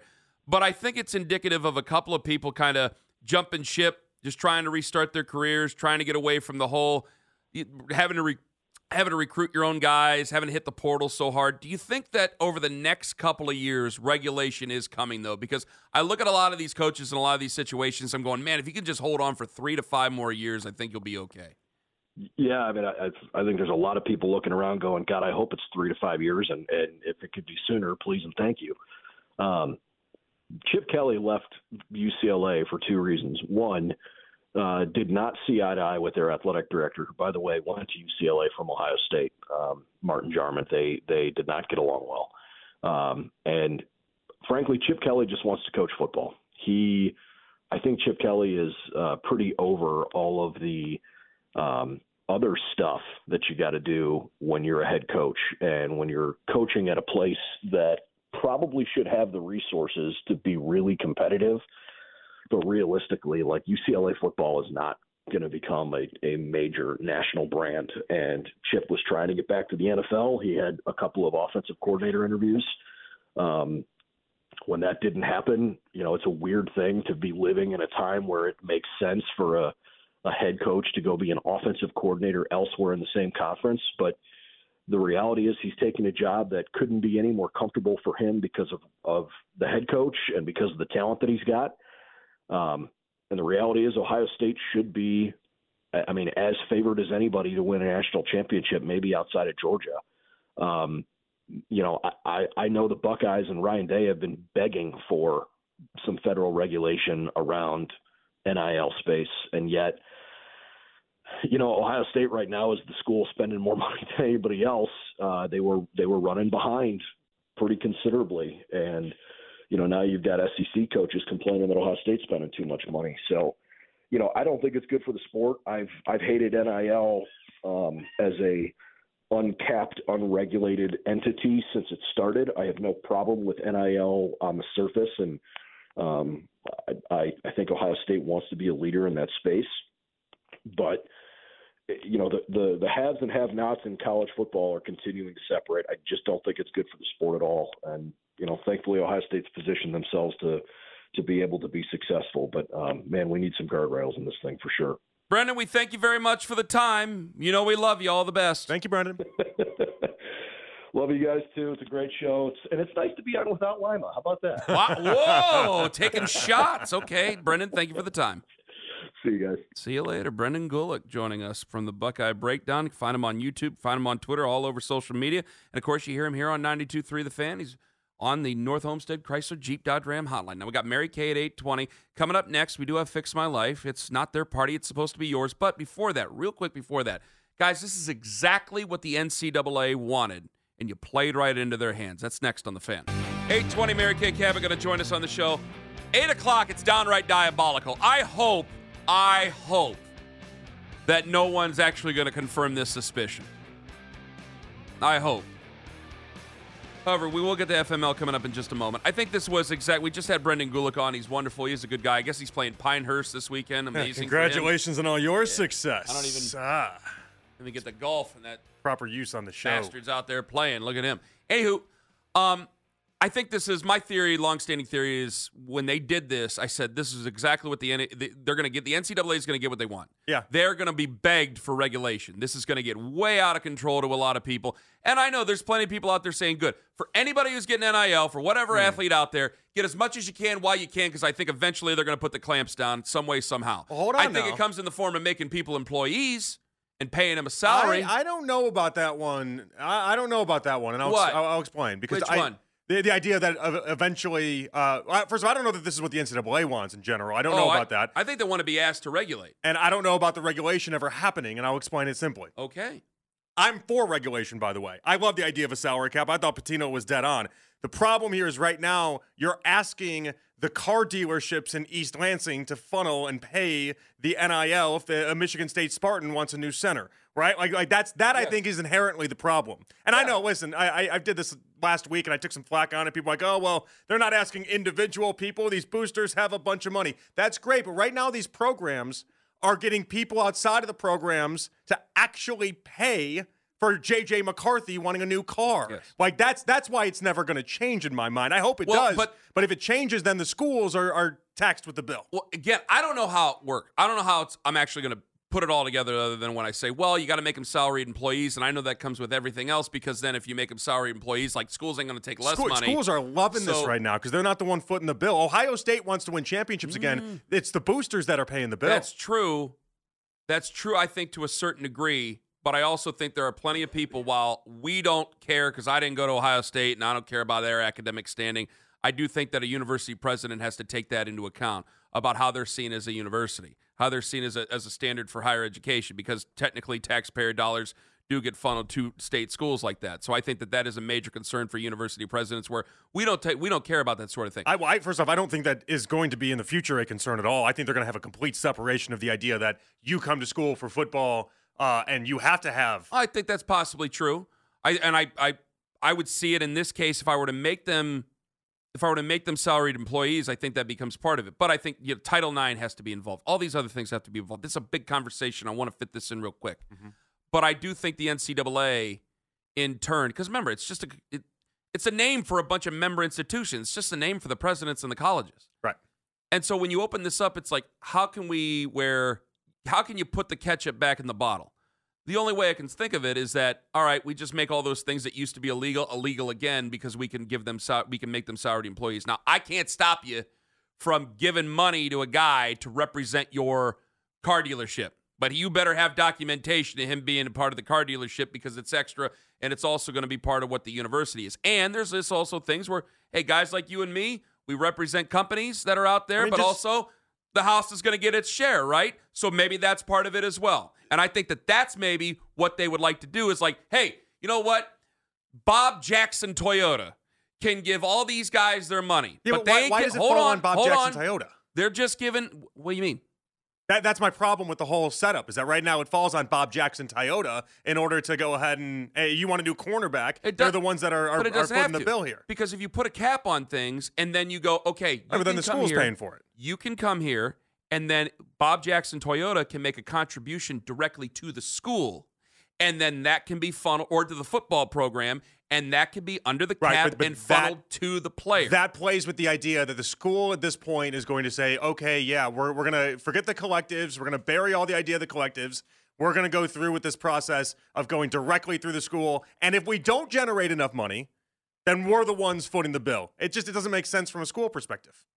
Right now, they're getting off scot-free. Right now, the schools aren't paying J.J. McCarthy when he wants to stay at Michigan. You're not seeing what I'm saying. It's the collective. I'm missing something The here. school does not get anything from Bob Jackson Toyota. I don't know if there's a Bob Jackson Toyota out there. I'm sorry to impugn the reputation. There's got to be at least one. There's a Bob Jackson Studebaker out there. Fine, there we go. So Ohio State's not getting anything from Bob Jackson Studebaker. Right now, they're not. Yes. Yes. This, in this sense, would get it. It's like when the Fan, if I'm talking to about any company that I represent on the Fan, because I'm a representative of the Fan's getting a cut of that, clearly, and rightfully so. So the Fan gets a cut of it. I represent it out there as a member of the Fan, and that's all legal and above board. It happens in business. That's where I think that Ohio State, LSU, any member institution, they would want, because then you get a cut of that as the school, and there's no such thing as I get that, the collective roles and everything else. I get that, but what's the repercussion if they don't generate the $10 million to hit the cap? Then it falls back on the school. The school would have to pay the onus on that. On what, hitting the cap? If you don't, like let's say Bob Jackson Toyota out there only raises $4 million, and that's as much of the boosting money they get, and they got a $10 million cap. The school's got to separate that difference. Right now, the school doesn't have to separate that difference. Right now, it's whatever your collective does is what your collective does. I'm not following what you're saying here. If you go over the cap, if there's a cap and you go over the cap, it's on the school to go over the cap. Right now, you can't go over the cap because it doesn't exist. Well, there's no cap that exists. Right. So once you get over the cap, what's the penalty? I'm not talking about over the cap. I'm talking about the difference between what the cap would be and then what they can actually generate and raise. Well, just because you can't meet the salary cap does not, that's, if Northwestern cannot meet a cap, then that's still, it goes back to the way it was, where if you can offer more, kids who are good football players are always going to pick Ohio State over Northwestern. Right, so that Ohio goes State's back gonna to not changing. That goes back to not changing. And honestly, kids who are really good at football were always going to have the upper hand over Michigan State, or Michigan State was always going to have the upper hand over a place like Northwestern. So they're always going to still go back to the classic way of, hey, this kid's a really good football player. He might not be Ohio State good, but he's Michigan State good. But, like, Northwestern can't outbid him unless he really, really wants to go to the school, unless he really wants to go to Purdue. But you're not going to be able to outbid a middle to higher Big Ten school like Michigan State. Penn State's a better example. Wisconsin is a better example there. So there's more put on the program, what you can get from it, and then if you have a cap, it kind of goes back to the way it is, where Ohio State, Alabama, Georgia, they offer the better opportunity. Right now, Ohio State and Georgia, they offer a better monetary opportunity. So if you have a cap, it returns to the classic sense. And Ohio State hadn't been doing that, and then you see them lose to Michigan 3 straight years, and now all of a sudden the collective's gotten together. Say you have a $40 million cap, real quick. Say you have a $40 million year of cap, real quick. You have a $40 million year of cap. Yeah. If you can't get the $30 million, and they can, that's perfectly fine. They can do it. And it goes back to the way it was. Okay, so in your scenario, the school never spends a dollar of their own. No, they get their money and they spend on the salary. Right, but do they go into their own pockets though? If they only raise $5 million from the boosters, is that what they do and that's it? They generate what they can generate. But the cap is the cap. So Ohio State can't spend over $40 million a year. Michigan can't spend over $40 million a year. Penn State can't spend over $40 million a year. But that also means that maybe Purdue can't spend up to $40 million a year. I'm pulling a number out of the air. Of course. Purdue can't do it. It's exactly the way it was back in the day. Purdue's always going to have a lower athletic budget than Ohio State, Michigan, Penn State, Wisconsin. It's always going to be that way. Right. So it goes back to the classic sense, and you get your regulation back. We're also now, okay, you want to pay Junior. He's a great wide receiver for us, and that's fine. But you see, we have a cut here because he's a representative of Ohio State University, so we're going to get a cut of this now. That's how that's to work. I think the guardrails are important so that you don't have a situation where someone like if T. Boone Pickens was still alive was just like, I want to buy a title. That's why it's necessary to me. I would agree with that.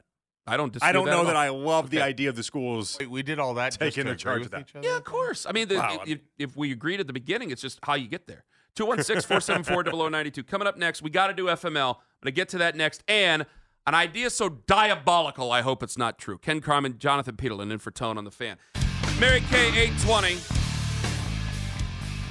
No, I don't know if I want to ask this question, but I'm going to ask it. It's coming up in a moment. But first, we have a first birthday party to celebrate, everybody. It's Fixed My Life.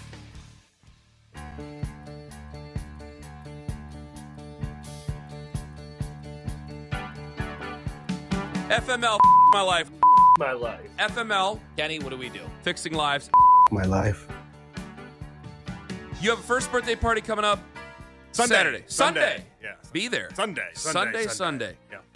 How many people for the first birthday party? About 50. Way too many.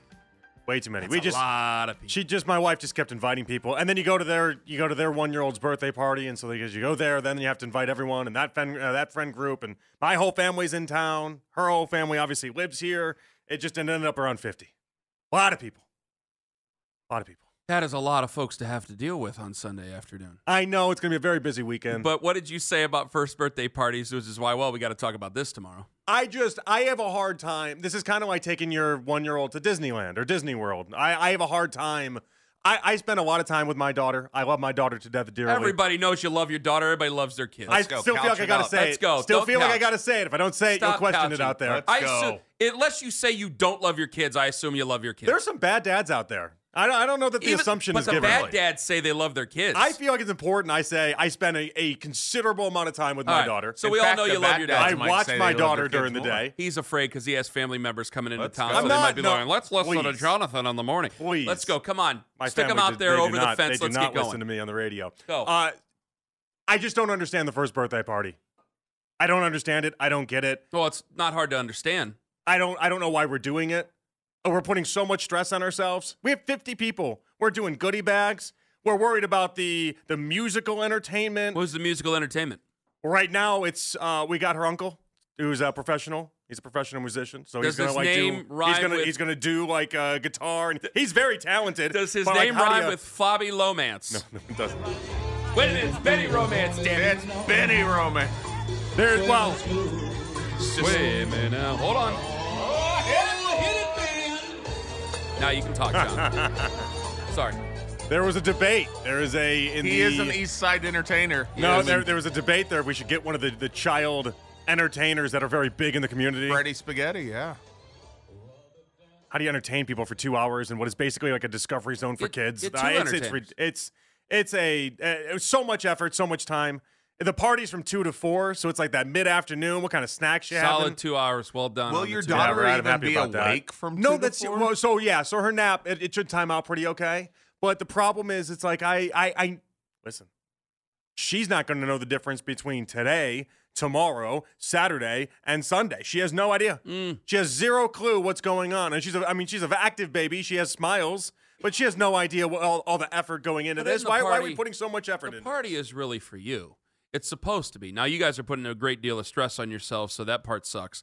But it's really supposed to be for you and a celebration that you've made at the first year with your baby. It's 90%. It's for the baby you've got to have the right memory capturing of it. Because at some point she is going to look back at those photos and the videos and whatever and go, oh, that was I have a daughter that's like, I remember my first birthday. No, you don't. You've seen photos of it, so you think you remember how you don't remember the fights over the cakes and all of that stuff, right? My parents still, my mom died. My dad still has the VHS of my first birthday party. So I've never seen any of this bowling stuff. alley? No, it was at home. It was at the house. Oh, my first 12 birthdays were at the bowling alley. So we had a bonding moment there. And so this is 87, so it's dated. So my dad's making a bunch of references. Like the one time he turns it on, he goes, "This is Geraldo Rivera," and everybody starts laughing. And then it cuts away. I saw that guy on a Super Bowl commercial. I know, but I think at the time, and everybody's roaring. Good commercial, though. And I'm going, was that the tomb? Was he doing that because of the tomb? When was the tomb? Like I was thinking about that. But anyway, I remember my cousin, because all my family's either younger or older, but the one time my cousin, I knock over the birthday cake, and he just keeps saying, upside down cake, and he's trying to make everybody laugh, and nobody's laughing. That's the only things I do remember about the video. Obviously, I don't remember. It was about my Now I got a parents. It new was a line for celebration of Sunday. them. Jonathan, have you purchased the smash cake yet? Yeah, that's the other thing. We have 2 different cakes. We have a cake that everyone can eat that looks really nice, and then we also have the smash cake. Which is another thing. yeah. Listen, I don't love the smash cake in general, though. I'm a very clean eater. I don't like dirty. Okay. That's what it's a problem with my baby is that I want her to not be messy as an eater, but obviously babies are messy eaters. I don't love that. I'm constantly like cleaning her face and making sure that her hands are clean and everything. That's just a me thing. You should watch me eat barbecue ribs sometime. I'm the guy with like 47 napkins because I have to constantly after every bite. I'm constantly cleaning everything. Our son's first birthday parties were not very crazy. Okay, so do you have photos? Do you have the VHS? Do you have it of your own? Do you have it of... I don't know if we have VHS. We have some pictures. You have pictures. Do they go back and look at them and say, wow, this was great? Or are they just like, oh, there's number 1, there's number 2? Basically, yeah. That's kind of what I'm worried about. We're doing so many things, so much effort into this. And listen, I'm sure my wife will have a great time. It's great my family's coming in. Love to see them anytime I can, but it's a lot of work. It's a lot of work. That is a lot. So are they staying with you? Are they staying in the house? Or what are they They're doing? renting an Airbnb. Okay, so at least they're not staying with My you. sister's staying with me. Then everyone else is renting an Airbnb. I think the perfect first birthday party would be you have the first birthday party, everything's fine, and then you leave the kid with grandma and you go off somewhere for the evening. You go out. Because it should be for you guys. The first year's hell. For the first child, now by the second and third you kind of get used to it, but the first child's hell. Thanks for acknowledging it. It's really tough. No, it is. It is. People don't talk enough in society about how tough it is the first year. One time I was mowing the grass. I'll never forget this as long as I live. I was mowing the grass. Axel was just a pain. And I'm in the front yard. This is in West Park, a little postage stamp house we were renting. And I'm mowing the grass, and I looked, and if Liz had a shotgun, she would have blown me away right there. She is staring at me. And I mean, the grass is high, and I don't like high grass anyway, whether I'm renting or owning, I don't care. And she's staring at me, and I turn the mower off and go, is there a problem? And Axel is just in this chair screaming while Elmo is blaring in the background. And she's going, get your ass in the house, because she just couldn't take it. Could not take it. And just staring at me. I go, well, I got to finish the yard. And she stood there and stared at me while I finished that front yard. And it became a very nuclear situation right then and there. I mean, it's tough. It tries your relationship. So I think at the end of the first year, it's like, all right, I'm starting to get a return on investment. She's smiling. She's laughing. She can interact with me a little bit. Then I think it's okay. Okay. That's good. I like the perspective of it. Kind of look at it like it's a win. I made it a year. That in and of itself is a win. I think about all the stress leading up to this. I'm trying to organize all sorts of different things. It's way too much. Because you also never again. I think one of the things of it is you remember a nice moment, because then you start to feel like you want to do it again, and you have another one. Because that's how you forget. You forget all the bad things that happen. You said you remember all the good things. That's how we are in life. We got Mary Kay Cabot coming up at 8:20. This was said yesterday on the morning show in Pittsburgh, 93.7 The Fan, where they have been kicking around the idea of Justin Fields. They have been kicking around the idea of Russell Wilson. They've been kicking around the idea of maybe drafting a quarterback. They're also kicking around this idea for a new quarterback. That's a guy that intrigues me, Doran. Like, if he were to hit the free agent market, that price gets driven up and up and up. But I'd at least contact Baker Mayfield and just see what he's looking for, because I think he would obviously be an upgrade over what the Steelers' quarterback situation is right now. I think that if Baker Mayfield did get contacted by the Steelers and the Steelers were really interested, I think he'd be really interested in playing here just because of the fact that he would play the Cleveland Browns twice a year. And I think that that's how Baker Mayfield is wired. That chip on his shoulder that he's always had would be a huge Dorito chip on his shoulder to go in there and play the Browns every single year. Like, if I were him, knowing how Baker Mayfield kind of operates, if he was getting paid the way that he needs to get paid, a team that may be okay and he has some weapons, but I get to play the Browns twice a year, a team that drafted me first overall and gave up on me, oh my God, I'd be all over. So kind of sounds like Mahomes, that guy. Who was that? Is that Doran? I believe so. I don't get a chance to hear him enough. So I never listened to the Pittsburgh morning show because I'm busy. So I don't get a chance to listen to him. So I wish I could tell you, but I have no idea. It's Crowley and Doran Dickerson. I know we've had Doran on before, but I can't remember his voice off the top of my head. There's also what Crowley says about Baker Mayfield, and he says he got the boots put to him by the Browns because he's tough. The funny thing is, if the Browns would have just stuck it out with him they probably would have been in a better place than giving away all the picks they did for Deshaun Watson. Oh, no doubt. And needing, Joe Flacco to come out off the couch in order to finish the season for them. He got screwed in Cleveland because he was too tough. He played through his injury. Yeah. And so then the results weren't good, but how could they be? The guy's arm was busted up. His shoulder was busted up. You're on at night, I'm on in the morning. There are different groups of people who listen. I like my night people. Yes. I like your morning people, I too. loved them all. But yeah, I get what you're saying. They listen at different times. They hear things. They don't hear things. They think things. They don't think things. I have got inundated over the last couple of years, now that we're on year 3, going on year 3 with Deshaun Watson, where there are a group of people that certainly want to teach the Browns a lesson. They believe they are Browns fans. They were absolutely rooting for Carolina to kick off the season last year. Mm-hmm. They wanted Baker Mayfield to teach us a lesson. Are we past the point where they would be willing to root for the sworn enemy to teach us a lesson? I think here's the difference, though. Although there are Browns fans that I think that aren't over it, I think Baker's over it.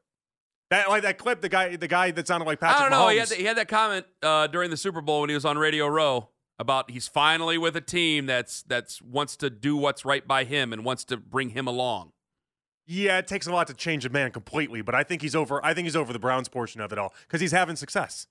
He's always going to be. Hey, listen, he's always going to be the person that goes back and dunks and takes that opportunity, but not so much to leave a situation in Tampa Bay that is working out for him to try to spite the Browns. What if they just will, or they're willing to offer more? That I don't believe. What if they're just willing to offer more? Steelers have been a successful organization for a long time. Part of the reason why he said that comment that you're referencing right there is that's him giving Tampa Bay the acknowledgement that with Evans, with Godwin, and you heard a lot of what he had to say around the Super Bowl was the idea that it was about the organization and it was about a place that he felt like all these guys had just played in the Super Bowl, and so they had this winning mentality to them. Steelers don't have that winning mentality right now. They haven't played in a Super Bowl in 14 years. They don't have players on that roster that have played in a Super Bowl. That's not how that works. So I think if you're going to go on Super Bowl Radio Row and make those statements, you can't then go to the Steelers on a spite mission. Because Tampa Bay will make you a much better quarterback in the future, the way it did this last year. I want to see what they do with Mike Evans because I think he's going to be a free agent. Let's see what they do with the running situation. The Steelers are a roll of the dice to me, though. They're a roll of the dice for Baker. Where if you stay in Tampa Bay, maybe he makes 1 or 2 more Pro Bowls. But the question is much better. It's not about whether or not he go. It's not about whether or not he go. I don't think he will. But it's not about that. How many people to teach the Browns a lesson? Like they consider themselves Browns fans to teach us a lesson. Because I've moved on in my eyes. I go, hey, you know what? This is the decision we made, and we'll go over all the stuff after it happens, but we're still in the moment of this. To teach us a lesson would root for him openly. It would be the ultimate you can't come back as a fan. If you make that move, you can't come back as a fan. The moment you do that, I don't care what kind of memorabilia you have. I don't care what kind of memories you have from the 80s. Doesn't matter. The moment you decide that Baker Mayfield and the Steelers, you want to become, because you love Baker so much, you want to root for the Steelers, is the moment you're no longer a Browns fan. You can lie and tell your family you've always been a Browns fan and you'll be one in the future, but it's just not true. You are no longer a Browns fan at that point. You can't buy a jersey. You buy a jersey again. Same thing. If you bought a jersey, you're just no longer a Browns fan. But if you, because it's too close to home. Because it's one thing to wear a Baker Mayfield Carolina Panthers jersey or a Tampa Bay jersey, like a guy in a leather vest does out there in North Homestead. It's one thing to buy the Rams or the Oklahoma or the Tampa Bay. Different conferences. I do think it matters in that respect, but the Steelers, it hits too close to home. I will tell you, they just did not want to believe me, and they come out of the woodwork, and they didn't want to believe me when I was saying, hey, I'm hoping Dan Campbell and the Lions do well because I like Dan Campbell and the Lions. They didn't want to believe me on that, and I think they want to rub my nose in it. I think they want to rub Tone's nose in it, and I think they want to go after everybody else who said the guy couldn't play. And I think they consider themselves Browns fans. And I see those emails every day, every morning. Coming up next, Mary Kay Cabot. I want to ask her that question, whether or not she'd think it would be that way, and whether or not this was all in. Peterlin has a theory. I want to run it by Mary Kay coming up next, whether or not this was all in the works when Deshaun Watson talked to Cam Newton and bringing in Ken Dorsey. It's coming up next with Mary Kay Cabot on The Fan. 216-474-0092. Joining us right now on the North Homestead Chrysler Jeep Dodge Ram hotline, she is the fabulous one. It's Mary Kay Cabot who joins us on the North Homestead Chrysler Jeep Dodge Ram hotline. She's from the Cleveland Plain Dealer in Cleveland.com. Mary Kay, good morning to you. Hello, Mary Kay. Good morning, guys. How you doing? We are doing absolutely wonderful. Peterlin, share the theory you shared with me with Mary Kay Cabot. Okay, and Mary Kay is very, very well sourced, so she's probably just going to shoot it down. That's okay. Whoa. I'm very well prepared for that. Couch everything. Just go right into it, brother. See if she says yes or no. The couching is needed. All right, so I have a theory that Ken Dorsey got hired because of the Cam Newton Deshaun Watson podcast. So what happened a week prior to the hiring is, as you know, Cam Newton went on Deshaun Watson's podcast, and at some point, either before or after, Cam said, hey, Ken Dorsey's on the street. He's looking for a job. He helped me out in Carolina. He was my quarterback's coach there. We went to the Super Bowl together. He won a league MVP, and Deshaun Watson, I believe, cares enough about Cam Newton's opinion that this carried over, and then he said, all right, I got to go tell the Browns this is the guy I need, and then he went and told the Browns it's the guy they need, and then 7 days later, they hire him. Well, that's a very, very interesting theory. And I do think the fact that that Deshaun Watson has a comfort level with Ken didn't hurt matters at all. And I'm sure that he has talked to Cam Newton about him. But I wouldn't necessarily say that because they went on the podcast together. I can't remember the time frame, but if I'm not mistaken, hadn't they already interviewed Ken by the time the podcast occurred? I don't believe that's right. That would poke a hole in it. That would definitely poke a hole in it. Mixed up, didn't you, Johnny I boy? mean, that would definitely poke a hole in it. But I'll look it up. But I don't believe that's accurate. Yeah, I mean, I don't think that that they went out and hired Ken because of the podcast. But I do think that everything is geared to Deshaun Watson this year, and if he has a comfort level with someone, they are going to definitely go out and make sure that they at least consider that person. Well, I got to tell you, if they did hire him because of a podcast, I mean, what the hell are we all doing here then? I mean, this is a pretty unserious enterprise. Wouldn't it be, Mary Kay? My goodness gracious. Well, it wouldn't be I mean, it's not because of the podcast. It's just Cam is, you've done a million podcasts before or after. He's like, hey, Ken Dorsey's the guy. He helped me out a ton. And Deshaun takes what a former league MVP says seriously and goes, oh, light bulb. You're right. Sounds very You're right. He would help me out. Sounds very Aaron Rodgers and the Jets, Jonathan. That's where I come off on that. Mary Kay, I want to go back to the Super Bowl for just a moment, but I had to get that question to you. Kyle Shanahan just let go of Steve Wilks. There are major media members in this country saying that Kyle Shanahan is using Steve Wilks as a scapegoat. Do you believe the same thing? I think he could have waited a couple of days before he fired Steve. I really do. It looks like Steve was just quickly the scapegoat for the loss. And I think that it had the appearance of, just reacting to what happened on the field. So I probably would have waited a couple of days. It just seemed very reactionary. And I would have given it a little bit of breathing room there. It did come off, I mean, very knee-jerk. I know that he's a frustrated man. I had to ask you, I know that both these coaches have been here coaching for this team in this city before. When you see what the 49ers did and what the Kansas City Chiefs did, the Chiefs, I think, are a different animal because it's Mahomes. But you see, like, the 49ers and how competitive they are. They're knocking at the door. How far off are the Cleveland Browns in your estimation? Not that far off, or do we still got some work to do? Well, it really comes down to Deshaun Watson. And let me just say, I don't want to dismiss out of hand Jonathan's theory, because I will say that there is a lot to be said for what Deshaun wants right now. There's just a lot to be said for that. Now, I certainly don't think, once again, that he went to them and said, this is what I want, this is what I need, go do this. I don't think it was like that, but I just don't think it probably hurt if he, had some great advice from Cam Newton that, hey, if he's on their radar, you're going to like him type of thing. I mean, the answer could be somewhere in the middle. But as far as how far the Browns are away from doing what Kansas City did, there's a couple things here. First of all, it comes down to Deshaun Watson. That's the whole reason they went out and got Deshaun Watson, is to be able to compete with the Patrick Mahomes and the Josh Allens. So if he can come back from this shoulder injury and be the quarterback that the Browns believe that they got with their 3 first-round picks and their $230 million, then they have a good chance of at least getting deep into the playoffs. Can they get past a Patrick? Not sure about that yet. That's the assignment for sure. But, they're going to have to do everything that they possibly can, and Deshaun is going to have to be that quarterback in order for them to accomplish and achieve their goals. I think other than that, they're close everywhere. I mean, we saw that they beat the top 2 seeds this year. So, it's not like we're in 2017 and 2018 saying, hey, we think they can win the Super Bowl. No, I mean, this team is built to go the distance. And if Deshaun can bring the goods, they can make some noise this year. Mary Kay, let me ask you a question that I'm just thinking about for next year with Deshaun. Ken Dorsey, when Josh Allen was there last year and the two of them were together, Josh Allen had that shoulder injury. And so Josh Allen wasn't running as much. Now, he ran a lot when they were close to the end zone. I think he had 15 rushing touchdowns last year. Previous couple years before that, he had like 7 and 6.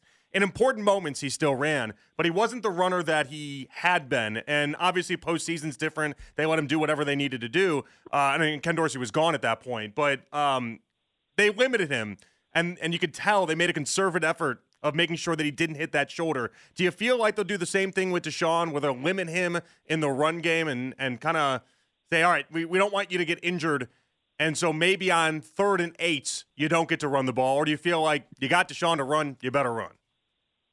Well, I do think they're going to have to strike the balance between letting Deshaun be who he is and also trying to keep him healthy. Because, if you don't have him out there, your whole entire season changes. Now, I'm on the record saying I think they should try to do everything that they can to re-sign Joe Flacco, because then you can plug someone in and you can keep the train humming along. But I do think they need to strike that balance between letting him make those off-schedule plays, letting him use his legs and play the game the way that he needs to, the same way that Patrick plays it, essentially. And also making sure that in certain situations he's smart about his body. And that's something that, you've seen Josh Allen, I mean, he'll sacrifice his body for anything at any moment. He plays almost in a reckless fashion at times, and you really don't want that out of Deshaun Watson. He's not big enough to sustain all of those hits, all of those blows. So, yes, I think you need to dial him back to a degree, or at least make sure he's being smart in certain situations. But you don't want to take away one of the best aspects of Deshaun, and that is his ability to make those plays on the run. It's February 15th, Mary Kay. Hopefully you and your I almost said his real name. You and your husband had a wonderful Valentine's Day. I'm just saying that to say that. It doesn't lead into anything here. I care about you and your family, Mary Kay. Let me ask you, though, about as of February 15th, how do you think the offensive line will shake out with the Cleveland Browns at the tackle positions, where it fixes with Jed Wills, DeJuan Jones, and Jack Conklin? It's going to be interesting. I hope you and your Sig Uds, as my daughter. Everybody knows my wife's name. It's Liz. Yeah, Miss Liz. Elizabeth. Oh. I hope you guys had wonderful. We watched Romantic True Detective. That's really? What we did. Yeah, no, we're going out to dinner tomorrow night, actually. That's nice. But yeah, that was a romantic evening, wasn't it? To watch, scary, crazy True Detective. Did you do like the Idaho murder case? Like, what are we talking here? We just caught up to episode 5 of the current season with Jodie Foster. So. Oh, you know what? I bailed after 2 episodes. Does it get better? This episode was really good. Okay. Yes. All right. It was really good. Certainly not as good as season 1, which we recently just watched. That's the hard part. Everyone wants it to be as good as season 1. It's never going to be as good as season 1. Yeah, it probably won't be. I don't know. They're going to have a hard time topping that one. But anyways, so yes, episode 5 I thought was very, very good, and I'm enjoying watching Jodie Foster. But I digress. Getting back to the tackles, they do have, sort of a good problem to have. We know they were down to their 4th and 5th tackles, so it behooves you to have more than 2 really good ones, and they have 3 really good ones, 3 starting caliber ones. But can you afford to pay them all? Well, right now you can, because DeJuan Jones is on his 4th-round rookie contract and makes peanuts to go out and play the way that he's playing. So if this is a year that you need to keep all 3 of those guys and kind of see how it goes, then I think you can afford to do it.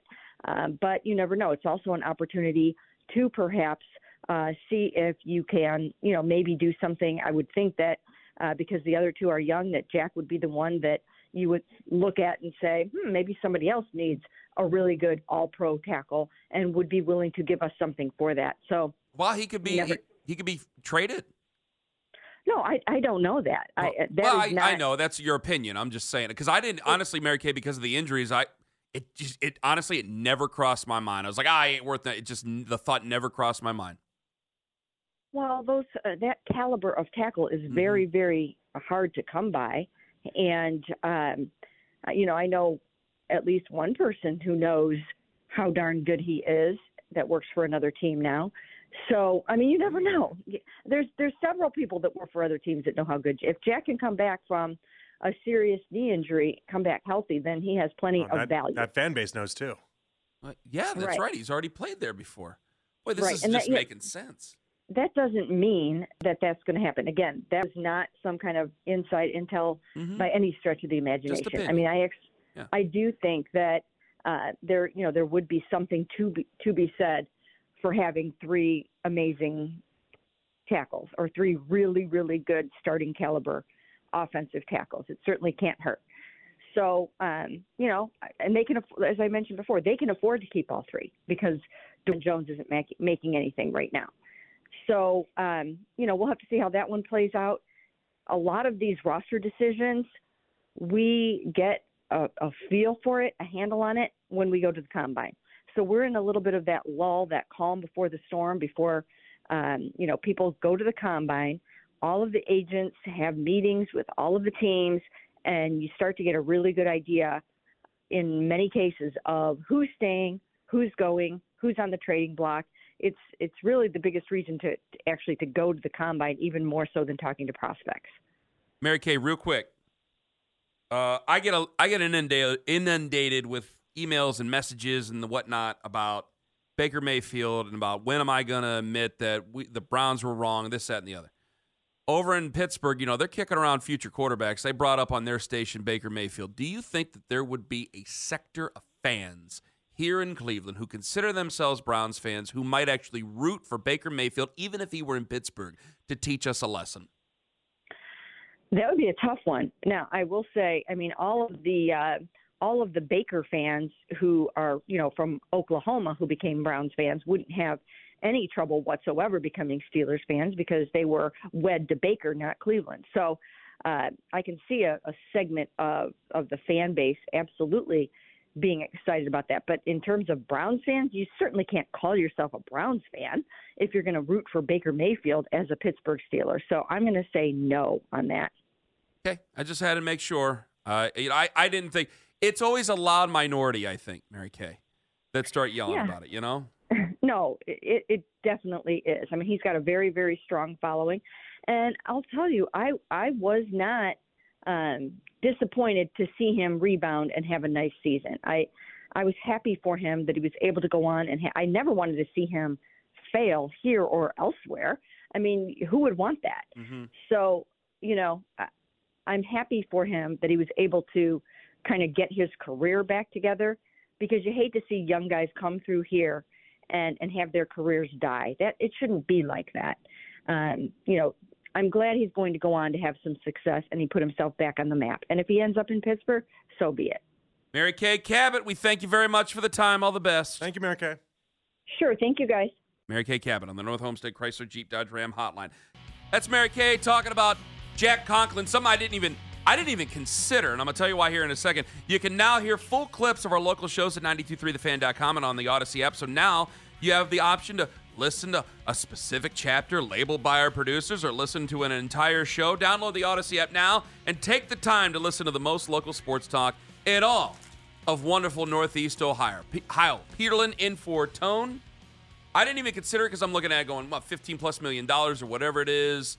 I didn't think it was a tradable thing. I just didn't even consider it. The injury history, too. Because of the injury. Yeah. I told you yesterday, I wouldn't be surprised if it was like, okay, he tries to start the season, they come together on an injury settlement, and that might be it. Now, he's 29, he'll be 30.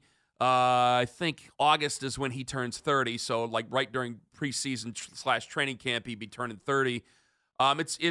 He has a lot of promise. He's been a great player, but he hasn't been healthy, and that's what I was kind of thinking with Jack Conklin. Nice guy, too. I get along with basically every offensive lineman out there with the exception of like one. Do they ask you if you played? No. No. Do they assume that you played? Maybe, I don't know. It didn't get. It doesn't. You're get around the brought Browns. up. They might assume you're just like a former player at some point. No, God, no. You're big enough, though. I'm big. They're bigger. I said this. I know they're before. bigger, but you're big. In my life, They're bigger in a different way. I think they're built a little differently. Their frames are a little bit different. Yeah, but you also kind of look like maybe a lineman that He's too that stopped cherubic. playing though. You know what I mean? Cherubic. I am cherubic. There was a time I lifted. No one wants to believe that, but there's pictures. You had gains. I did, man. Was that when you were in the cowboy hat? A little bit, and Right then then? a little bit after. A little bit after the cowboy It was hat. weird when I first started the show. He had a chalk bucket over there, and he I would him already. Calluses built up. I'd be yelling lightweight. Yeah, buddy. It was great. It was awesome. But no, I don't think they even thought of that. But I would I see Jack Conklin, and I just thought, well, there's no. What would you want to return for Jack Conklin? I don't know. A 6th-round pick. I don't know how healthy he Just is. anything. I don't know. It might be Right worth. now, It might be you're worth taking- just keeping him. You're taking the salary off my hands. Yeah, but so listen. I don't know that we've had enough guaranteed health in the offensive line that we can just be like one of the things I like about having 3 tackles for 2 positions is that if one of them gets injured, and it kind of feels like one of them is going to get injured at some point leading up to the season, then we're good. Then we're fine. It answered the question. It's okay. Can I make Jack Conklin a swing tackle of some sort? I don't see why not. If he say he Is comes there back an and old he's dog's new healthy. tricks thing with that? Say he though? comes back and he's healthy. I'm like, okay.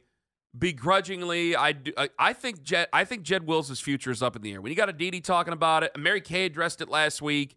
I think Wills his feels future like as the a odd starter man. on this team. He feels like the odd man out. Yeah. Which I agree with, by the way. I do. Because DeJuan Jones has had the right attitude.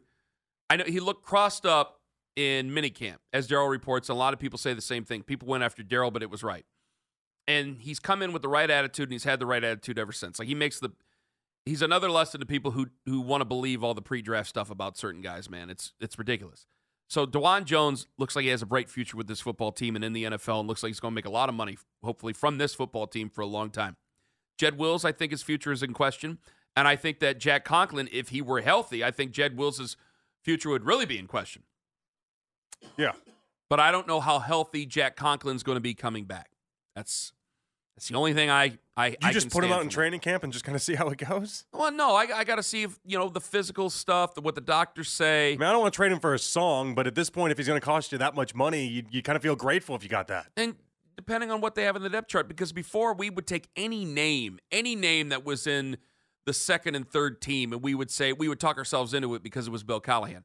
Now, I'm not against Andy Dickerson because there has to be more than 3 good offensive line coaches in the NFL, or we are going to be in a world of hurt as a league coming up here soon. So hopefully this guy has something for it, and I'll give him the benefit of the doubt and see if he does. So there's probably somebody they would like to develop in certain places, and maybe we see that guy, and maybe that's what leaves Jack Conklin and a nice relief of that salary out. I don't know. Maybe Bill Callahan will insist. Maybe Bill Callahan will say, that's it, and we don't need him anymore because of this, that, and the other in Tennessee. Sure. But Mary Kay, it was not a report. It was just an opinion of hers. 216-474-0092. Somehow, Nick said yesterday he wanted Deshaun Watson. He would take Deshaun Watson over Kyle Shanahan. It was actually, now we're ping-ponging back and forth because Lyman joined the show yesterday at 7:20 and made this vigorous defense of Kyle Shanahan. And I could understand where people were disagreeing with him because I disagreed with him to a lot of ways. However, Nick had something to say about the difference in Kyle Shanahan and Deshaun Watson. And apparently, is this true, Owen? He said he would rather take Deshaun Watson over Kyle Shanahan? I don't know. We should listen. All right, here we go. If you had to choose one or the other right now, what is the percentage of people taking Kevin Stefanski over Deshaun Watson in this town right now? In this town, I don't think that's a great indicator. You've got spread it to the whole NFL. I think it changes when I you think start it's talking better. to I think it's way NFL over people. 50% that would take Kevin Stefanski over Deshaun Watson. I don't know how we quantify that because I don't think a Twitter poll accurately captures this. Deshaun Watson has been a franchise quarterback in the NFL. And a 4 years franchise ago. it doesn't matter. He's been a franchise. Kyler Murray was a franchise quarterback 2 years ago. And now people want to trade him. That's perception. That's not reality. That is recency bias. If I say, what evidence is Kevin Stefanski? And now I'm it sound like I'm crapping all over Because he's Kevin. been good with pretty much every quarterback he's ever coached. And he also has had some down years with quarterbacks that he's coached too, including Baker Mayfield in 2021. There were very obvious reasons for why those years were down. So I heard this Shanahan thing. I did not hear yesterday at 5:20 when Keith went after him for Kevin Stefanski. I heard the Shanahan thing, and I immediately wrote down, would people take Kevin Stefanski over Deshaun Watson right now? And I think 3-2 or 3-1, it would be Kevin Stefanski over Deshaun Watson right now. I don't know where the recency bias comes in. I don't understand that. That part I don't get. But I'm not going to fight Nick. He's not here to fight about it. I kind of wanted a better explanation as to why. I mean, that's obviously him setting it up, but I kind of wanted to hear his actual reasoning. Is it just because he values quarterback more than a head coach? That's got to be what it is. Usually you would. That's got to be what it is. But well, that's his logic. I would value a lot of quarterbacks over head coach, but I wouldn't value any quarterback over head coach. Where's that line drawn, I guess? That's got to be the question here. When Lima called in and said he'd take Shanahan number 2, I vehemently disagreed with him. I think that there's a couple of quarterbacks that you would take and then you would bring in a different head coach and they would be fine. I would take Andy Reid over Kyle Shanahan, and that's what became the big argument with all of us yesterday about it. But when it comes to Kevin Stefanski or Deshaun Watson, you could say it's recency bias all you want. I don't know how you can't trust Kevin Stefanski more right now. I think that was more with Kyler Murray, wasn't that? That was what you were trying to say there? I don't understand that. It was tough. I think there's a couple things we need to know in this discussion, though. How do you value Shanahan, and then how do you value quarterbacks as a whole? If you think Shanahan isn't a top 5 head coach, then that's entirely different. But what about Stefanski for this level? And that's why I think it's different, because I don't value Stefanski as a top 5 head coach. So I'm not looking at him as the same way as I am Shanahan. But do you hold Deshaun Watson as a top 5 quarterback? It's not apples to apples either. It's not like if I got a top 10 quarterback, I got a top 10 head coach, and I'm just trading one for the other. Because we got to give. It's like a tie goes to the runner type thing, but it's a. Well, we got to have a draft value chart, right? Yeah, and the quarterback matters more. Well, let me throw it out to everybody. 216-474-0092. Who would you pick right now to keep? Watson or Stefanski? With this organization, Watson or Stefanski? Can't keep both. I don't want to hear nothing about contracts, nothing. Watson or Stefanski? Who do you trust? Who do you want to keep? Ken Carmen Peterlin in for Tone on the Fan. And I know none of you care. You guys tell me every time you get a chance that you don't care. But also, I'm going to make you care because I'm going to tell the story about Dale Earnhardt dying and where I was when I was 14 years old, and Jonathan's never heard it, and then I'm going to help Jonathan make picks. I can't wait. I'm so excited. If you win money, just say thanks. I was going to say, I got to break some off the top here. I don't need a piece of that action. Okay. Because then if you lose, I should have to give you some of what you bet if I'm going to actually do that. I don't want to do that. You getting a no-risk bet doesn't make sense to me. I'm not in. I'm not out. I'm not doing any of that stuff. No. Okay. I'm only giving you what I think. That's all I'm going to give you because I'm the one here who loves NASCAR. Oh, Earl loves NASCAR. Earl does love NASCAR. Earl and I love NASCAR. That's it. And used to love NASCAR. Doesn't Phelps like NASCAR too, or no? I have no idea. I know he likes cars, and I know he likes chicken fingers, and that's about all I know about. No, I'm kidding. I know more about Jeff. He's a good man. All right, Watson or Stefanski right now? 216-474-0092. It goes back to an argument that started yesterday at 7:20. It was about Shanahan, and then it went on at 5:20 with Nick Wilson, and Keith got in his face about it, which was good stuff, by the way, yesterday. I went back and listened to it in the evening as I was on my way home. And then today I asked the question because, Watson or Shanahan, I don't think it's close. I think people are picking Shanahan. Watson and Stefanski, it depends on what people think of Kevin Stefanski because I think a lot of people outside of Cleveland love Stefanski. I think some people in Cleveland love Stefanski. I think that some people are still arm's length. Is he beloved outside of Cleveland? You think so? Not beloved. I think he's well liked, well respected. I think respected's the right word. I think there are fan bases right now that if they were to fire their coach and Kevin Stefanski were available, it's like bring in Stefanski. Because he didn't get ranked very high on anything last year. Not going into the year. But going into this next year, you think he's going to be? Will he crack a top 10 coaching I think list? He might. I know in Ross Tucker's he was 23rd. 23rd. He was 23rd on that list. Being a 2-time coach of the year, I know. For people that aren't, super insidery on Coach of the Year awards, they're going to go, oh, 2 times? He's got to have something. Usually right? I'm taking Stefanski on this. Usually I would say take the quarterback. I can't take any quarterback, though. I got to take Stefanski. But that would be a massive reputation bolster for Stefanski if he can crack a top 10 list. For sure it would be. Oh, really? Oh, yeah. But again, I don't think you rate quarterback the same way you rank your head coach. Depends on whose list. If it's Kenny Carmen's list compared to if Andy Reid made a list of head coaches in the league. I'm still talking national here. I'm going from the people that don't live inside our bubble. We've been on CBS Sports Radio a time or two, friendo. For sure. And then people know, the Cleveland guy. The Cleveland guys are on air. Great. 216-474-0092. You're picking Watson. Yeah, I think I'm picking Watson here. I am. Give me a reason real quick. I think the upside for Watson is at this point greater than the upside for Stefanski. I think Stefanski is very talented. I like his schemes. But the best thing about Stefanski is his play call. Shouldn't have said schemes. Is his play calling, and we might strip him of that this year. What does that say about him if that's where this is going? 216-474-0092. Let's go to them phones. Jim in Strongsville. Hello, Jim. It's absolutely Stefanski. Listen, Deshaun Watson's been in the league a long time. I'm not going on his upside. I don't know that there's many people right now that could say if we could go back and not have made this trade would have said, yeah, that, you know what, we may have been better off today, right now, if we hadn't made that trade. I think whenever you're talking quarterback and coach, it's always a sliding scale. There's only a handful of quarterbacks I would take over the top coaches. That'd be like Mahomes, Burrow, Allen, maybe Lamar and Stroud. Otherwise, are you going to take these coaches over quarterbacks that have unproven? Andy Reid, Sean McVay, Harbaugh, Tomlin, Shanahan, Vrabel. Come on. I mean, if you get one of those coaches and you don't have a quarterback that's top three, your coach is going to be way more valuable to you at that point than in building culture, building everything else. Tomlin's one with like Mets technique. Look what he puts back there at quarterback.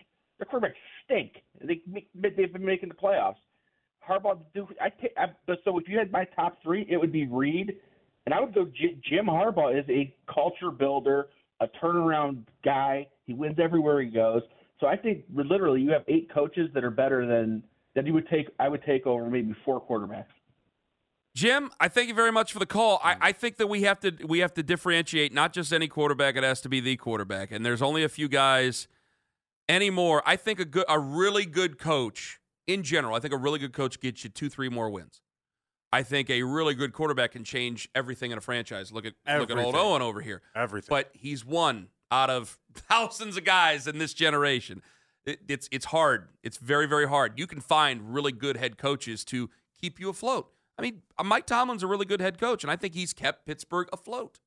And maybe they're not going further, but he keeps them afloat. That might be where some of the discrepancy falls in line in this conversation. Some people are like, I like Stefanski because I know Stefanski can win me 8-9 games. That's his magic trick. He's going to win you 8-9 games. I enjoy nuance too, yeah. Watson, I feel like it's a more boom or bust part of this conversation, right? Yeah. Watson can take you to the Super Bowl the same way you can fall flat on your face and win 4 games. But if I'm going for Super Bowl, I think Deshaun gives me the higher upside quicker than what Stefanski could give me. Rodney in Cleveland. Hello, Rodney. Hey, how you doing, Ken? Not bad. Hey, Rodney. Hey, how you doing? This is my thing with Stefanski and Deshaun Watson. Okay, Deshaun Watson career in the NFL, his resume is a little bit better. I know he don't have the same kind of resume, but as far as his quarterback in the NFL resume is a little bit better. And then I say this about Kevin Stefanski. Now, I would take a coach that I know can go anywhere and win. Kevin haven't been all around the league winning, so I can't say that about him. You see what I'm saying? I would definitely take like a Jim Harbaugh or something like that over a quarterback because I know Jim Harbaugh is going to establish winning wherever he go with whatever he got to work with. Now, that kind of coach I'm going to pick. Now, hold on. I mean, if you're doing a good job, usually they'd try to not give you the chance to leave. And I know that blew up with him in San Francisco, but he took Colin Kaepernick. Colin Kaepernick was a good enough quarterback on his own as well. But he had a guy like Colin Kaepernick, and they were able to do better than what he had with Alex Smith. And Alex Smith was doing a pretty good job, so that's 2 good quarterbacks. Well, Baker Mayfield, still his best year is with Kevin Stefanski, and then we saw what Kevin Stefanski was able to do with quarterbacks. Just because Kevin Stefanski hasn't been in a different place doesn't make – I don't think that – I would not put him ahead of Jim Harbaugh, Rodney, but I think that I can make that argument for Kevin Stefanski about different QBs. Right, and I want to say this. I want to pivot. Now, all year – I battle with Kevin. I like Kevin. He make me mad sometimes, but I still don't want him fired. I don't want him gone or nothing like that. And I used to always say I didn't want him. I want him to give up the play calling. But this year, he better not give it up. I do not want him to give it up to Ken Dorsey. I think he's a better play caller than Ken Dorsey. Ken Dorsey did nothing. Well, that almost sounds like you're going to hold that against him. Against who? Kevin? Against Kevin. Yeah, I do not want him to give up the play caller. Not this year. Not with Ken Dorsey. Rodney, I'm with you, man. I think it's the very best thing that Kevin Stefanski does, and why would Rodney, you take that away? But thank you for the call. We've had that conversation a ton. So I got 1 for, 1 against. Dave, just real quick. Hold on, Dave. I just wanted to know, he wanted to give it up last year when it was Alex Van. What did Alex Van Pelt show you It was clearly an against Ken It's- Dorsey thing. We don't have all the information. And I don't know that he actually wanted to give it wish up. we had all the He information. might say he did, but his actions speak at louder least than I know words. Ken to me. Dorsey has called plays for a while in the NFL. You lost me there somewhere. I'm sorry. Right? I'm just saying the Yeah. difference between Yeah. Ken Dorsey and I Alex. caught what you were saying. Oh, between Alex Van Pelt. I Yeah, got the you. difference No, I between the got two. you. For sure. Well, Alex Definitely. Van Pelt allegedly has called him in. I mean, he Yeah, did call that him in a one playoff time. game. He did He call did him it once in that a one playoff time. Well, he leaves He and got he's the also 14-point head start. Yeah. Breer calls him the glue guy. I had a buddy of mine text me, be like, "Is he Alex Van Pelt was the glue guy there?" I'm like, "That's first I ever heard Oh of it." goodness, you guys got to listen to Breer. He'll be on today, and this will be the first time he's. 520! Well, hold on. Those explosive comments he had on WEEI last week. That was on a Friday. It is. Yeah, blowing it up. Yeah, so make sure you're listening to Breer and the Fan all damn day long, everybody. That's right. The absolutely free Odyssey app if you can't listen on the regular good old-fashioned terrestrial That radio. thing's free now? It's always been free. There's some stations that are like, oh, yeah, we like to charge you the amount that our call letters are and our frequency is. Not us. No, it's free. Dave in Broadview Heights, thank you for holding. You're next up on the Fan. Hello, Dave. Hi, guys. How you doing today? Hey, Dave. Horrific.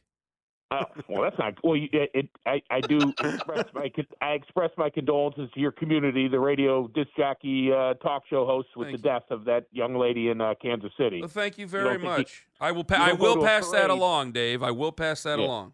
Go ahead. All right. And then the other thing is, I am not a fan of Kevin Stefanski at all. Kevin Stefanski is not a top 10, not a top 15 coach. Wow. I would take him all day long over Deshaun Watson. Well, So- that's just a terrible reason, Dave. Damn it. I mean, come Look on. at what Kevin Stefanski did a great job without Deshaun Watson. So you're He saying coached up some. He coached up some other quarterbacks. so he's not a It's top not 15 it's- coach. it's- Hold He's on. not a top 15 coach. And unfortunately, here we are, halfway into the deal with Deshaun Watson. And when this deal was made, everyone would have been thinking Super Bowl or something. Not one playoff game without Deshaun. Dave, you don't So give him it- credit. Wait, Dave, you don't give him credit for winning a game with PJ Walker? I do give him credit. No, I said Kevin Stefanski's done. He's done a great job. It's just unfortunately there's a lot better coaches in there. I mean, you guys just named a bunch that you would take over. I named Kevin like Stefanski. 4. I named like 4 Oh, no. off the top of my head, if that. Jim Harbaugh, Yeah, that's 1. Andy Reid, That's 2. Kyle Shanahan, That's 3. I'll be naming for a while. McVay, That's McVay? 4. That's 4. Here we go. Now we're getting down to the nitty gritty. What do you got? All right. Mike Tomlin. Kyle Shan, or excuse me, Kevin Stefanski. Okay. At 7? 5. He asked me right now, Mike Tomlin or Kevin Stefanski. I said Kevin Stefanski. Right. Okay. Record it. I respect your opinion. Record it. Over the I other respect Harbaugh? yours Over as John well. Harbaugh, too? He didn't ask John Yeah, Harbaugh yet. Yeah, ask it. Oh, all right. Dave, John ask him. Harbaugh. Dave, say it. John Harbaugh. John Harbaugh. So you're at 6 now, right? He would be 6th. Yes, continue. Ask him about LaFleur. What's his name in Buffalo? Oh, I'm taking No, Stefanski. I mean, that's not. That's Matt LaFleur, I'm taking You Stefanski. gotta do. That's not what you're going to win. There You you got to go. do the So he's still- AFC North sweep here and Well, ask him about Zach Taylor too. I just would to take get Kevin it. Stefanski. What power Zach Dave Taylor. has? Yeah, there you go, Dave. Dave, you got me thinking, and I'm glad you did. I guess you agree with me, but we certainly took a way around the neighborhood to get you to agree with me now, didn't we? I needed Dave to ask you another thing. I was What impressed. was yeah. it? I'll text Dave later and have him call in. You know Dave's number? No. Oh, what was the other thing? Well, Dave is the one asking questions here, not you. Just as soon as you think you know the answers, I change the questions. Philip in Cleveland, you're next up on the Fan. Philippe. Excellent call. That Call of was the fun. day. Rich in Kent, you're next up on the Fan. Hey guys, I just I wanted to say that there's probably only about a handful of quarterbacks that I would take over Stefanski right now, and I think what we're kind of forgetting and not giving Stefanski credit for is how he came in here and really had to rebuild a culture. And that time with Odell Beckham and Baker Mayfield, I mean, when things started going off the rails, that could have really got out of hand, and we could have went into quite a slump. And he's turned things around. I love cheering for the Browns. He's created a great culture, which is a lot harder to do than some people are giving him credit for. Mm-hmm. And his play calling has been questionable at times, but he has also outcoached some of the best coaches. But Rich, thank you very much for the call. I think you're right about And he that. did I was last going to do year. a but I can't do it on that. No, last year, look at all the coaches he beat. He beat Shanahan last year. So a lot of really good coaches he beat last year. What I hate about the convo, though, and I love the convo, but I hate the convo. You hate it all you want. Is that it makes me kind of throw down Stefanski in order to prop up Watson. I need to make it abundantly clear. The reason why I'm choosing Watson over Stefanski Well, here, eventually we might have to do that if the season doesn't go our way next year, buddy. and everyone's going to pick sides. It's going to be real. It's going to be real ugly. Is that I think Stefanski's the perfect coach if you're in a situation like the Cleveland Browns were, where you need to be 8-9 wins. You need to go from having nothing to then having something. Is Stefanski that coach from taking you from the 8-9 win team into that next tier? That's what I wonder with Stefanski. And with Deshaun, I mean, I watched him go to the divisional round game. I watched him win a playoff game. I watched him do things in Houston. I guess you can make the same argument there. We haven't seen it, but when it comes to a quarterback, I got more faith in Deshaun being able to take that next step and do it instead of Stefanski. I think Stefanski is great for building a team up. I feel like Deshaun is great for getting a team over that hump. 216-474-0092. Mitch, please, coming up at 9:40. Mitch, can you tease what you have? I might have a little bit of something from a celebration earlier this week. Okay. You are the master of the tease, Mitchie, man. You are the master of the tease. Also, coming up, in the words of the great Stu Feiner, I'm going to kill yours or Jonathan's bookmaker. Daytona 500 coming up on Sunday on The Fan. Friends, Ken Carman here for Window Nation and WindowNation.com. I put Kevin Stefanski ahead of a lot of these guys. Real quick, I got to do this. Yeah. All right, I want to hear it. Ohio State has yet another change at offensive coordinator. Good God. Just listen to Nick Wilson and Spencer German with the Sons of the Shoe podcast. This thing is always unreadable. I swear to God. Listen to the Sons of the Shoe podcast. 923thefan.com and on the free Odyssey app or wherever you get your podcasts, guys. All right? It's a fine podcast. Lord almighty. An Odyssey station. It's like trying to read like old Shakespeare. Cometh in to the podcast and listen to it. Like, good God, let's just get going with the thing. Anywho. It's all right. I got Jim and John Harbaugh, got Reed, got Campbell. Shanahan, that's right. Shanahan ahead. All right, here we go. Everybody else, so far, this is my list of no's. I didn't get to make it all the way through during the break. Okay. Because we had these calls, and I'm like, well, let's just start. I'll try to help you out. Let's start knocking it down here. All right. These are ones that I would take Stefanski over. Okay. McDermott, McDaniel. Obviously, I went right down the list. Yeah, I meant it. Okay. Yeah, I meant it. Oh, yeah. You're on my side. Just because he wears Jordans and expensive watches and might vape on the sidelines doesn't mean that he's God's gift to football. I think he... Oh, I thought I was on an island here. The reason I take Kevin Stefanski over him, I respect what he does running the football down there in Miami. I respect what he does trying to get that offense going and get Tua open for a lot of things with those wide receivers. They got great wide receivers. It's also an organizational thing, and it's also how you carry yourself. Kevin Stefanski, he has bothered a lot of people over the last couple of years just because he's the head coach of the Browns and they weren't winning as many games as people thought they should. Kevin Stefanski does nothing. He is inoffensive to everybody. Kevin Stefanski has never said anything, done anything to bother anybody. He's like a regular yes. TV show that is not cable. Yes.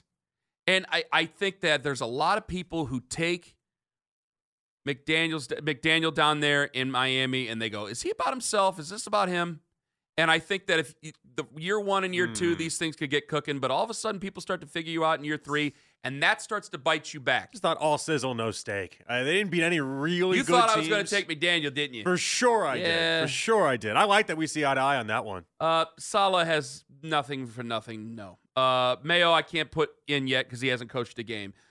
Tomlin, Taylor, Steichen, Brian Callahan hasn't coached a game. Pierce has only been an interim head coach. I have to put him out. You threw Taylor right by it. That's fine. Yep, got coached in the Super Bowl. I just want to. I'm here to do the checks and balances of making sure you don't just drive by really quickly here. Yeah, I mean he had Jake Browning, and Jake Browning did a good job. I don't really think good job. They won 9 games. I don't think that Zach Taylor is a complete fraud. I would still take Stefanski over him. You can make an argument. I used to think Taylor was a complete fraud. You can make an argument Zach Taylor did more for himself and people buying into him being a good head coach with Jake Browning what he did this year than when he actually went to the Super Bowl. Hellified true, brother.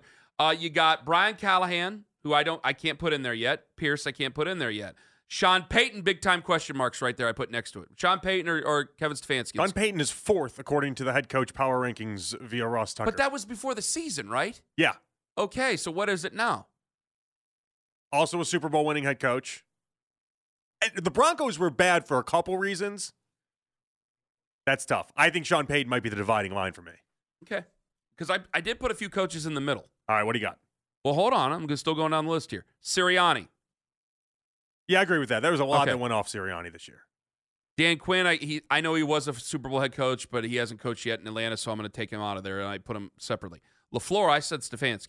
That I think is wrong. But he's done a good job with Jordan. He won 3 straight 13-win seasons with the Packers, and I know that was Aaron Rodgers, but he handled off the baton being passed from Aaron Rodgers to Jordan Love in winning a playoff game, taking Green Bay to the postseason.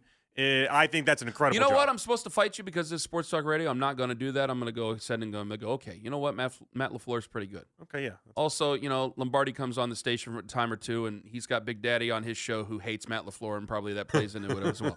I put him ahead of O'Connell, Eberflus. I don't know. I put Peterlin's dog ahead of Eberflus at this point. Bowles, Dennis Allen, and I didn't get through it in time. You got a new coach in Seattle. Who's the hell head coach in Arizona? Gannon. Jonathan Gannon. He's ahead of Gannon. Then I have McVay. Ahead of him right now, I have John, Jim, Reed, Dan Campbell, Shanahan. I'm going to put LaFleur in there, and I'm going to put McVay in there. And then in the middle, Peyton, Ryans, McCarthy, Daboll. Because I don't want to sit there and just knock Daboll and say he's a fraud after he did a good job last year with the Giants. Now, I thought he did such a good job, he was forced to make some decisions I don't think you want to make. One being the quarterback they have, because I just think he's a running back. I don't think he's an actual quarterback. Did you do Doug Peterson or no? Did I miss that? Oh, yeah, I didn't put Doug Peterson on there. Still got Doug in the middle. Yeah, I think that's right. As I think we might be exposing Trevor Lawrence here. Yeah, that might be right. Okay, I like your list. Okay. Yeah, that's a pretty good list. Look at that. That's good. Last day working together for the week, and we're agreeing with each other here. Agreeable radio. Okay, you know what? Every now and then I'm not going to ham it up just for your entertainment over I'm not trying to be entertained. I'm trying to put out a good product. Wait, are you ready to kill your bookmaker? I just want you to win me money. Maybe that's what this is. I'm like, hey, can you show me how to win money this weekend in a sport I used to love and have given up? I'm not going to do 9 minutes in NASCAR. Ain't gonna happen. They ain't gonna let me do 9 minutes in NASCAR. No, there's a restrictor plate on your NASCAR. They will come in here and draw and quarter me if I end up doing 9 minutes in NASCAR. Daytona 500 on Sunday. Now, you had asked, because you are, this guy over here, we got Jimmy the Greek over here with you. You love your gambling. Mm-hmm. You said you wanted to put some money down on NASCAR. Yes. You want me to give you winners? Yeah, preferably. They're better than losers. So, yeah, if you got winners in you. Not true. Good point. So, we got the odds here. This is from where? This is from MGM? Okay. So, the odds. And please don't, I don't want just the top odds, and then you just kind of just go 1, 2, 3. Well, but the top odds are the top odds. See, I know. Daytona, I need some sleepers, though. Daytona is the toughest one to do because it's the beginning of the year, and it's a track where there's always the big one, and you know what the big one is. You understand the big one? Yeah. It's a great big wreck with everybody involved. So they have the big one, and so you see a lot of names that you just don't see as winners. I knew you were going to do it. You see a lot of names that you just don't see as winners. Mm-hmm. Like Michael McDowell has won a Daytona 500. Trevor Bayne has won a Daytona 500. Austin Dillon has won a Daytona. Actually, he's not that bad at plate racing, but Austin Dillon has won a Daytona 500. So I'm going to give you a couple of ones. Okay. He's at the top of the board. If you really want to win, you put Brad Keselowski down. I think he's going to be ready. I'll write this on my phone. I think he's got a chance. All right, and he has the odds-on favorite right now. Yes. So he is plus 900. Okay. All right. Then Denny Hamlin's won, I think, 3 Daytona 500s. You always have to put a sprinkle on Denny Hamlin. I think he celebrated at the Waffle House after his last win. Now, do the math for me, because I don't know how any of this works. I like when they go to the works. Waffle House after the win, yeah. So you would put the most money down on Keselowski.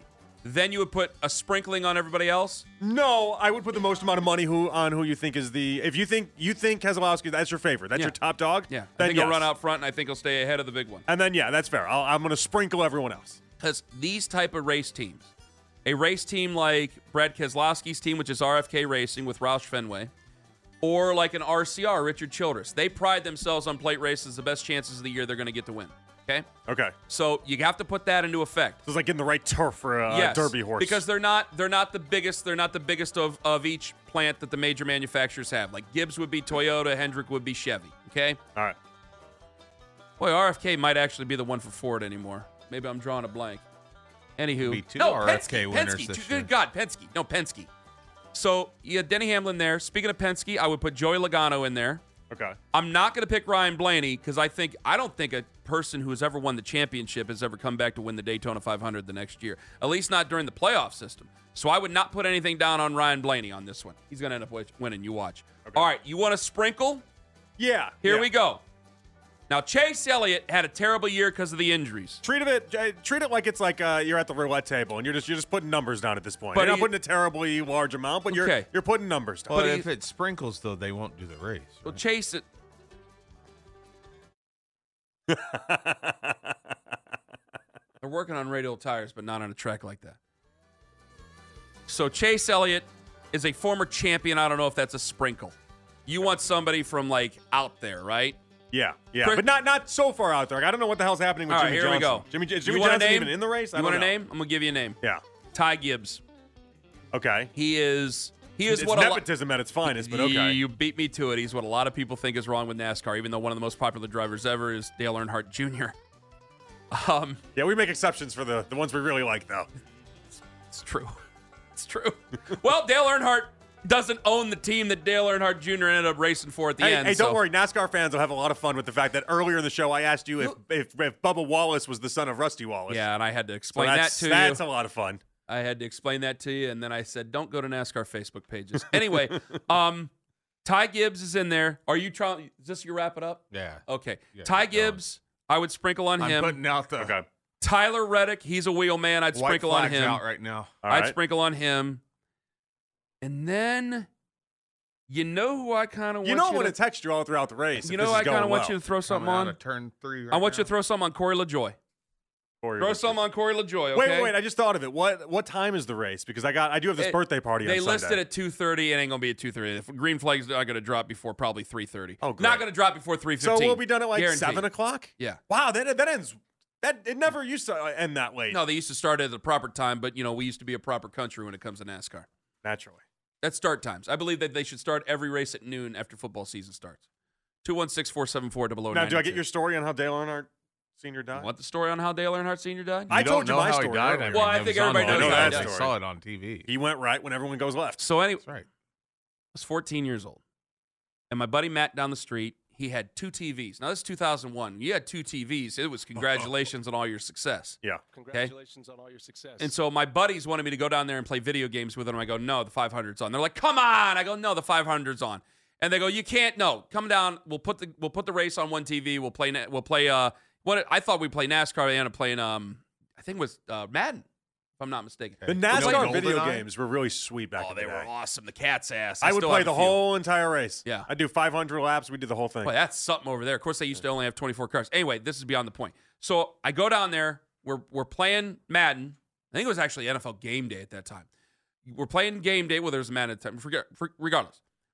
Playing Game Day. The race is going on. The big one happens. Tony Stewart goes for a ride. Like, he goes flying through the air. And so they're like bunching him up, caution, things like that. We're getting down to the nitty-gritty of the race. My buddy Danny, hand to God, Danny Duncan, good friend. Probably shouldn't have said his last name, but I did it, and here we are. Danny Duncan, address. One of my best friends of my life. I mean that. He was in my wedding. What's his social? We're 14-year-old kids. He goes, wouldn't it be funny if Dale Earnhardt wrecked and died? Oh, no. And I go, what are you talking about, you psycho? Didn't think twice about it. Kept playing video games. That's it. Race ends. Dale Earnhardt gets in the wreck. It's on mute. It's on mute. The race is on mute. I look over going, and I saw I said, he finished 12th. All right, well, he still finished 12th because I thought he could win a championship that year. 2000, he finished second in points. And so I go, got to go home to dinner. My dad calls my buddy Matt's house. I go home to dinner. Didn't think anything of it. Like, I saw an ambulance on TV, but I'm like, I'll be fine. No big deal. Mm-hmm.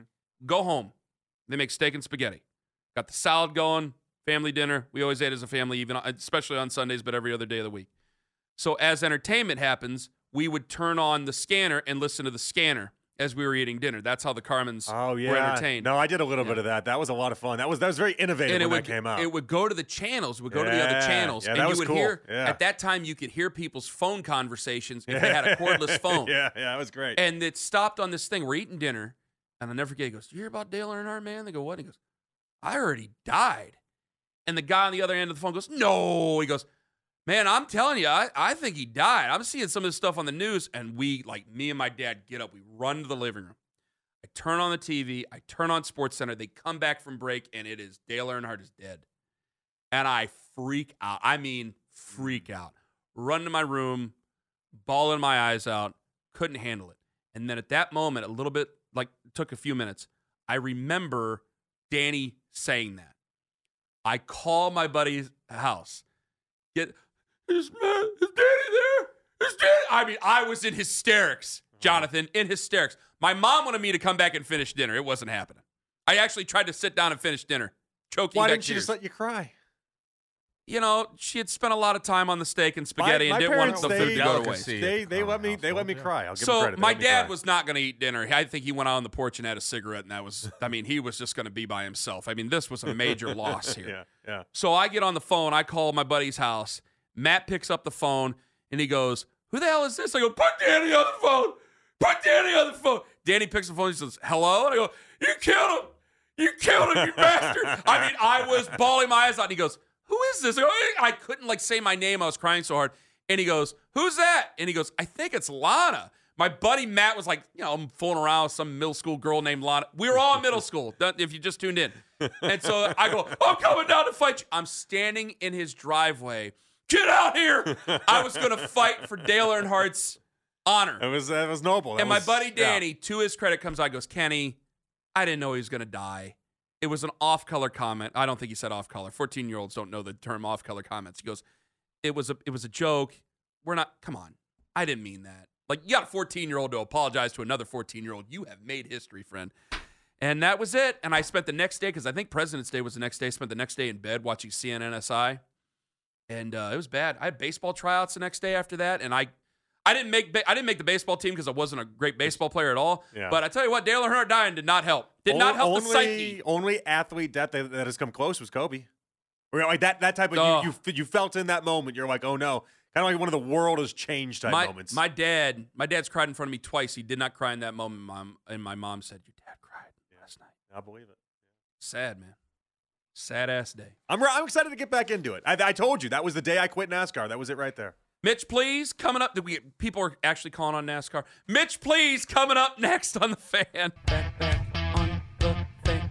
And back on The Fan. Back on The Fan. We're back on The Fan. We're back on The Fan. It's time for Mitch, please. It's time for Mitch, please. Mitch, please. Ease. Mitch, please. Ease. Give us the thing you were going to do. Give us the thing you were going to do. Make me stop. Talk. All right. Anytime now, Mitch. Anytime now. All right. So the clip we had today was actually from the Chiefs parade yesterday. We'd heard some talks about Chris Jones yesterday. In fact, we talked about him being a possible defensive free agent. Played his hand a little bit in the free agency market yesterday. Here's the clip from his speech. I got on this stage last year, and I was like, run it back. But you know what? It's a 3 bang! We ain't done yet. Kansas City, we will be back here next year. And for those who want Chris Jones go, I ain't going nowhere, baby. Bad negotiation tactic, you're saying? Seems like the worst negotiating tactic. LeBron said he was never leaving. Too. I enjoyed it. LeBron said he was never leaving. His agent tweeted out, someone grab his beers. His agent tweeted, cut them bartenders off, 4 exclamation points, too much. People say a lot of things. Nick Saban said he was never going to be the head coach at Alabama. George Bush said, "Read my lips, no new taxes." You're saying we have no accountability in this country? Is that what you're saying, I'm Ken? saying that what a guy says after a couple of drinks with a microphone in front of him is not necessarily what's going to happen. Who when it hasn't comes down been to the business? As hammered as Travis Kelce was trying to sing Friends in Low Places. The problem is, Who though, hasn't is been that if he hammered? goes somewhere else, say he signs somewhere else, people are going to hold him to it like they did LeBron. LeBron said he was never leaving, so I can't do it with LeBron. Chris Jones, if you want to take back your comments, you'd like to come to Cleveland, Ohio, I'd be more than happy to help you. And be more than happy to have you, too. Yeah. No, it'd be great. Yeah. It was a dumb move on his part. It was. He was playing the moment, though. I get it. He's playing the moment. Yeah. You're excited, and there you go. In that moment, you think to yourself, there's no amount of money like if the Cavs that can take away this feeling right now. Cavs, there's no amount of money that will get me to not try to do this again. If the Cavs win the NBA championship and Donovan Mitchell's like going nowhere in a celebration. Yeah. You going to hold him to it? You hold him to it? How would I not? Because of all... You would. How would I not hold him to it? Yeah, I don't know. Or did you get the pass based off of the fact that we know he's it's about bummed. winning. He says it's about winning. So if he's saying it's about winning, I guess I could try to, but I never did that with LeBron. I never, like when LeBron said it and then he left and people called in, I can't, and you want to go back and try to find it, you go right on ahead. I cannot remember a single instance where I ever blamed LeBron for saying he was never going. And I'm usually actions speak louder than words guy. That's typically the actions would say everything you need to know. In that moment, I think he got caught up a little bit. That's all. Now, if you're the Chiefs, though, how do you respond? Don't you? You don't. I don't know. It's pretty easy to me if I'm Kansas City. I lowball him. It's not even hard. Because he said that in front of for sure I do. In front of all the fans. For sure I do. I mean, I guess, yeah. You make that big of a deal. How many drunk people have spoken their true feelings in life? Well, he said he wasn't going anywhere, and he definitely didn't go anywhere. He sat up in the box and waved at people. He could always do that if he really wanted to. Like I'm here. If you think about it, he's got a lot of money, so he could be like, "I got a lot of money. I'm perfectly fine. I'll just wave to you guys up. Your guys are the ones who need me on the field." He could always do that. It could backfire. I mean, again, this last year was supposed to be basically a rebuild year for them, and they won the Super Bowl, so. Who knows what magic Patrick Mahomes is capable of? Who knows what he's capable of to be able to do? But technically, he could be a man of his word. He could just sit up there in the box with the two guys who that's I have no legend. idea, but they look scary. And then that was it. And he could just wave to him every single week. And that is legend territory, though. When you make that speech and then you sign up on it. I mean, he's already a legend. He's a future Hall of Famer. Taylor Swift. He's won the titles. Chris Jones, future Hall of Famer? Yeah, probably. Yeah, probably. Yeah, for sure he is. I would there's say certain positions, yeah. Yeah, we just. I mean, Owen, am I missing anybody out of that? Kelsey's one, Mahomes is one, Reed is one, Jones is one. We actually debated Spagnuolo the other day because he's won so many as a coordinator. He's a Hall of Famer. When did you guys do that? I went on the air. No, in between the break, I was like, he's really? he's won 4. Should he be considered one as a coordinator? Can you put him in as a coordinator? I mean, if Dick LeBeau's not in, then but Dick LeBeau's in as a player, isn't he? Yeah, I think so. I don't think that is. I should say his history as a coordinator didn't hurt. Am I missing anybody else out of that group there? No, not for the 3-timers. No, there's not many. I mean, McCole Hardman technically is a 3-timer now, and I got all you. He's not getting in. No, I got all you NASCAR people or non-NASCAR people Nick bitching my ear off about talking about NASCAR. You know what? Here we go.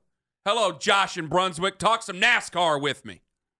Ken, I want to agree with you. Let you know I got your back, brother. Thank you. I bleed Sunoco high octane racing fuel just like you, man. Here we go, baby. I've been a NASCAR fan since 8 years old. I'm a little older than you, and I appreciate when you do talk about NASCAR. So, Ken, you keep it up. You're out there, man. I thank you very much, Josh. Yep. You have a wonderful day, friend. There you go. Brothers in arms, me and Josh in Brunswick. It's a really thriving sport when you have callers not voice their opinion on the sport, but just call in to be like, I like you talking I don't know. about it. We got a yes. We got a podcast on our network called Baseball Isn't Boring. I mean, it's my favorite sport of all time. It's in trouble. It's just, I go, don't do that. What sport isn't in trouble right now that isn't football, though? Just call baseball's great and then talk about baseball. I don't need to sit there and fight that fight. Yeah, that's tough. That's we tough for are a name. Talking about starting a new podcast called NASCAR Exists. Like, I don't sit there and start a new football podcast, go, hey, might have covered up brain injuries for a long time with Ken Carter. Never did that. I never did that. Like, why do you sit there and go, baseball's boring? Baseball's not boring. I don't sit there and go, hey, they don't drive around in circles. It's the NASCAR podcast puts the with Ken onus Carter. on you every episode to try to prove the fact that baseball isn't boring, and that's a very tough task. It's not a good idea. Anywho, but if you like baseball, they are wonderful guys. Go ahead and listen to it. Sure. I've listened to it. It's actually quite entertaining. I just don't like the name of the podcast. Okay. All right. Thanks to everybody who joined us today. Mary Kay was excellent today. Very good. Mary Kay was excellent. Jonathan, are you going back tonight tomorrow? No, I'm off tomorrow. Yeah, we're getting ready for the party. I got family coming in. Like, it's a big weekend. Getting ready for the whole thing. You know okay. We got Danny Cunningham in tomorrow. There's going to be some good basketball stuff with him. He had a very interesting take that went semi-viral, apparently, about LeBron and Mahomes and Jordan and Brady. I think I'd like to attack him on that. Coming up tomorrow at 6. For Big Country, for Jeff, for Mitch, for Jonathan, for the Slippery Wizard, Anthony Lima, I'm Ken Carman. Have a wonderful day, my friends. Hey. Sounds good. This episode is brought to you by Progressive Insurance. Whether you love true crime or comedy, celebrity interviews or news, you call the shots on what's in your podcast queue. And guess what? Now you can call them on your auto insurance too with the Name Your Price tool from Progressive. It works just the way it sounds. You tell Progressive how much you want to pay for car insurance, and they'll show you coverage options that fit your budget. Get your quote today at Progressive.com to join the over 28 million drivers who trust Progressive. Progressive Casualty Insurance Company and Affiliates. Price and coverage match limited by state law. Hey everyone, Boomer Esiason here. The NFL Draft is behind us and your favorite team is now gearing up for week number 1. The free Odyssey app puts you right in the middle of the pro football conversation with the biggest sports radio stations from across the country. The local voices who know your team the best, giving you their unfiltered takes on the current state of your squad. It's always football season right here on the free Odyssey app.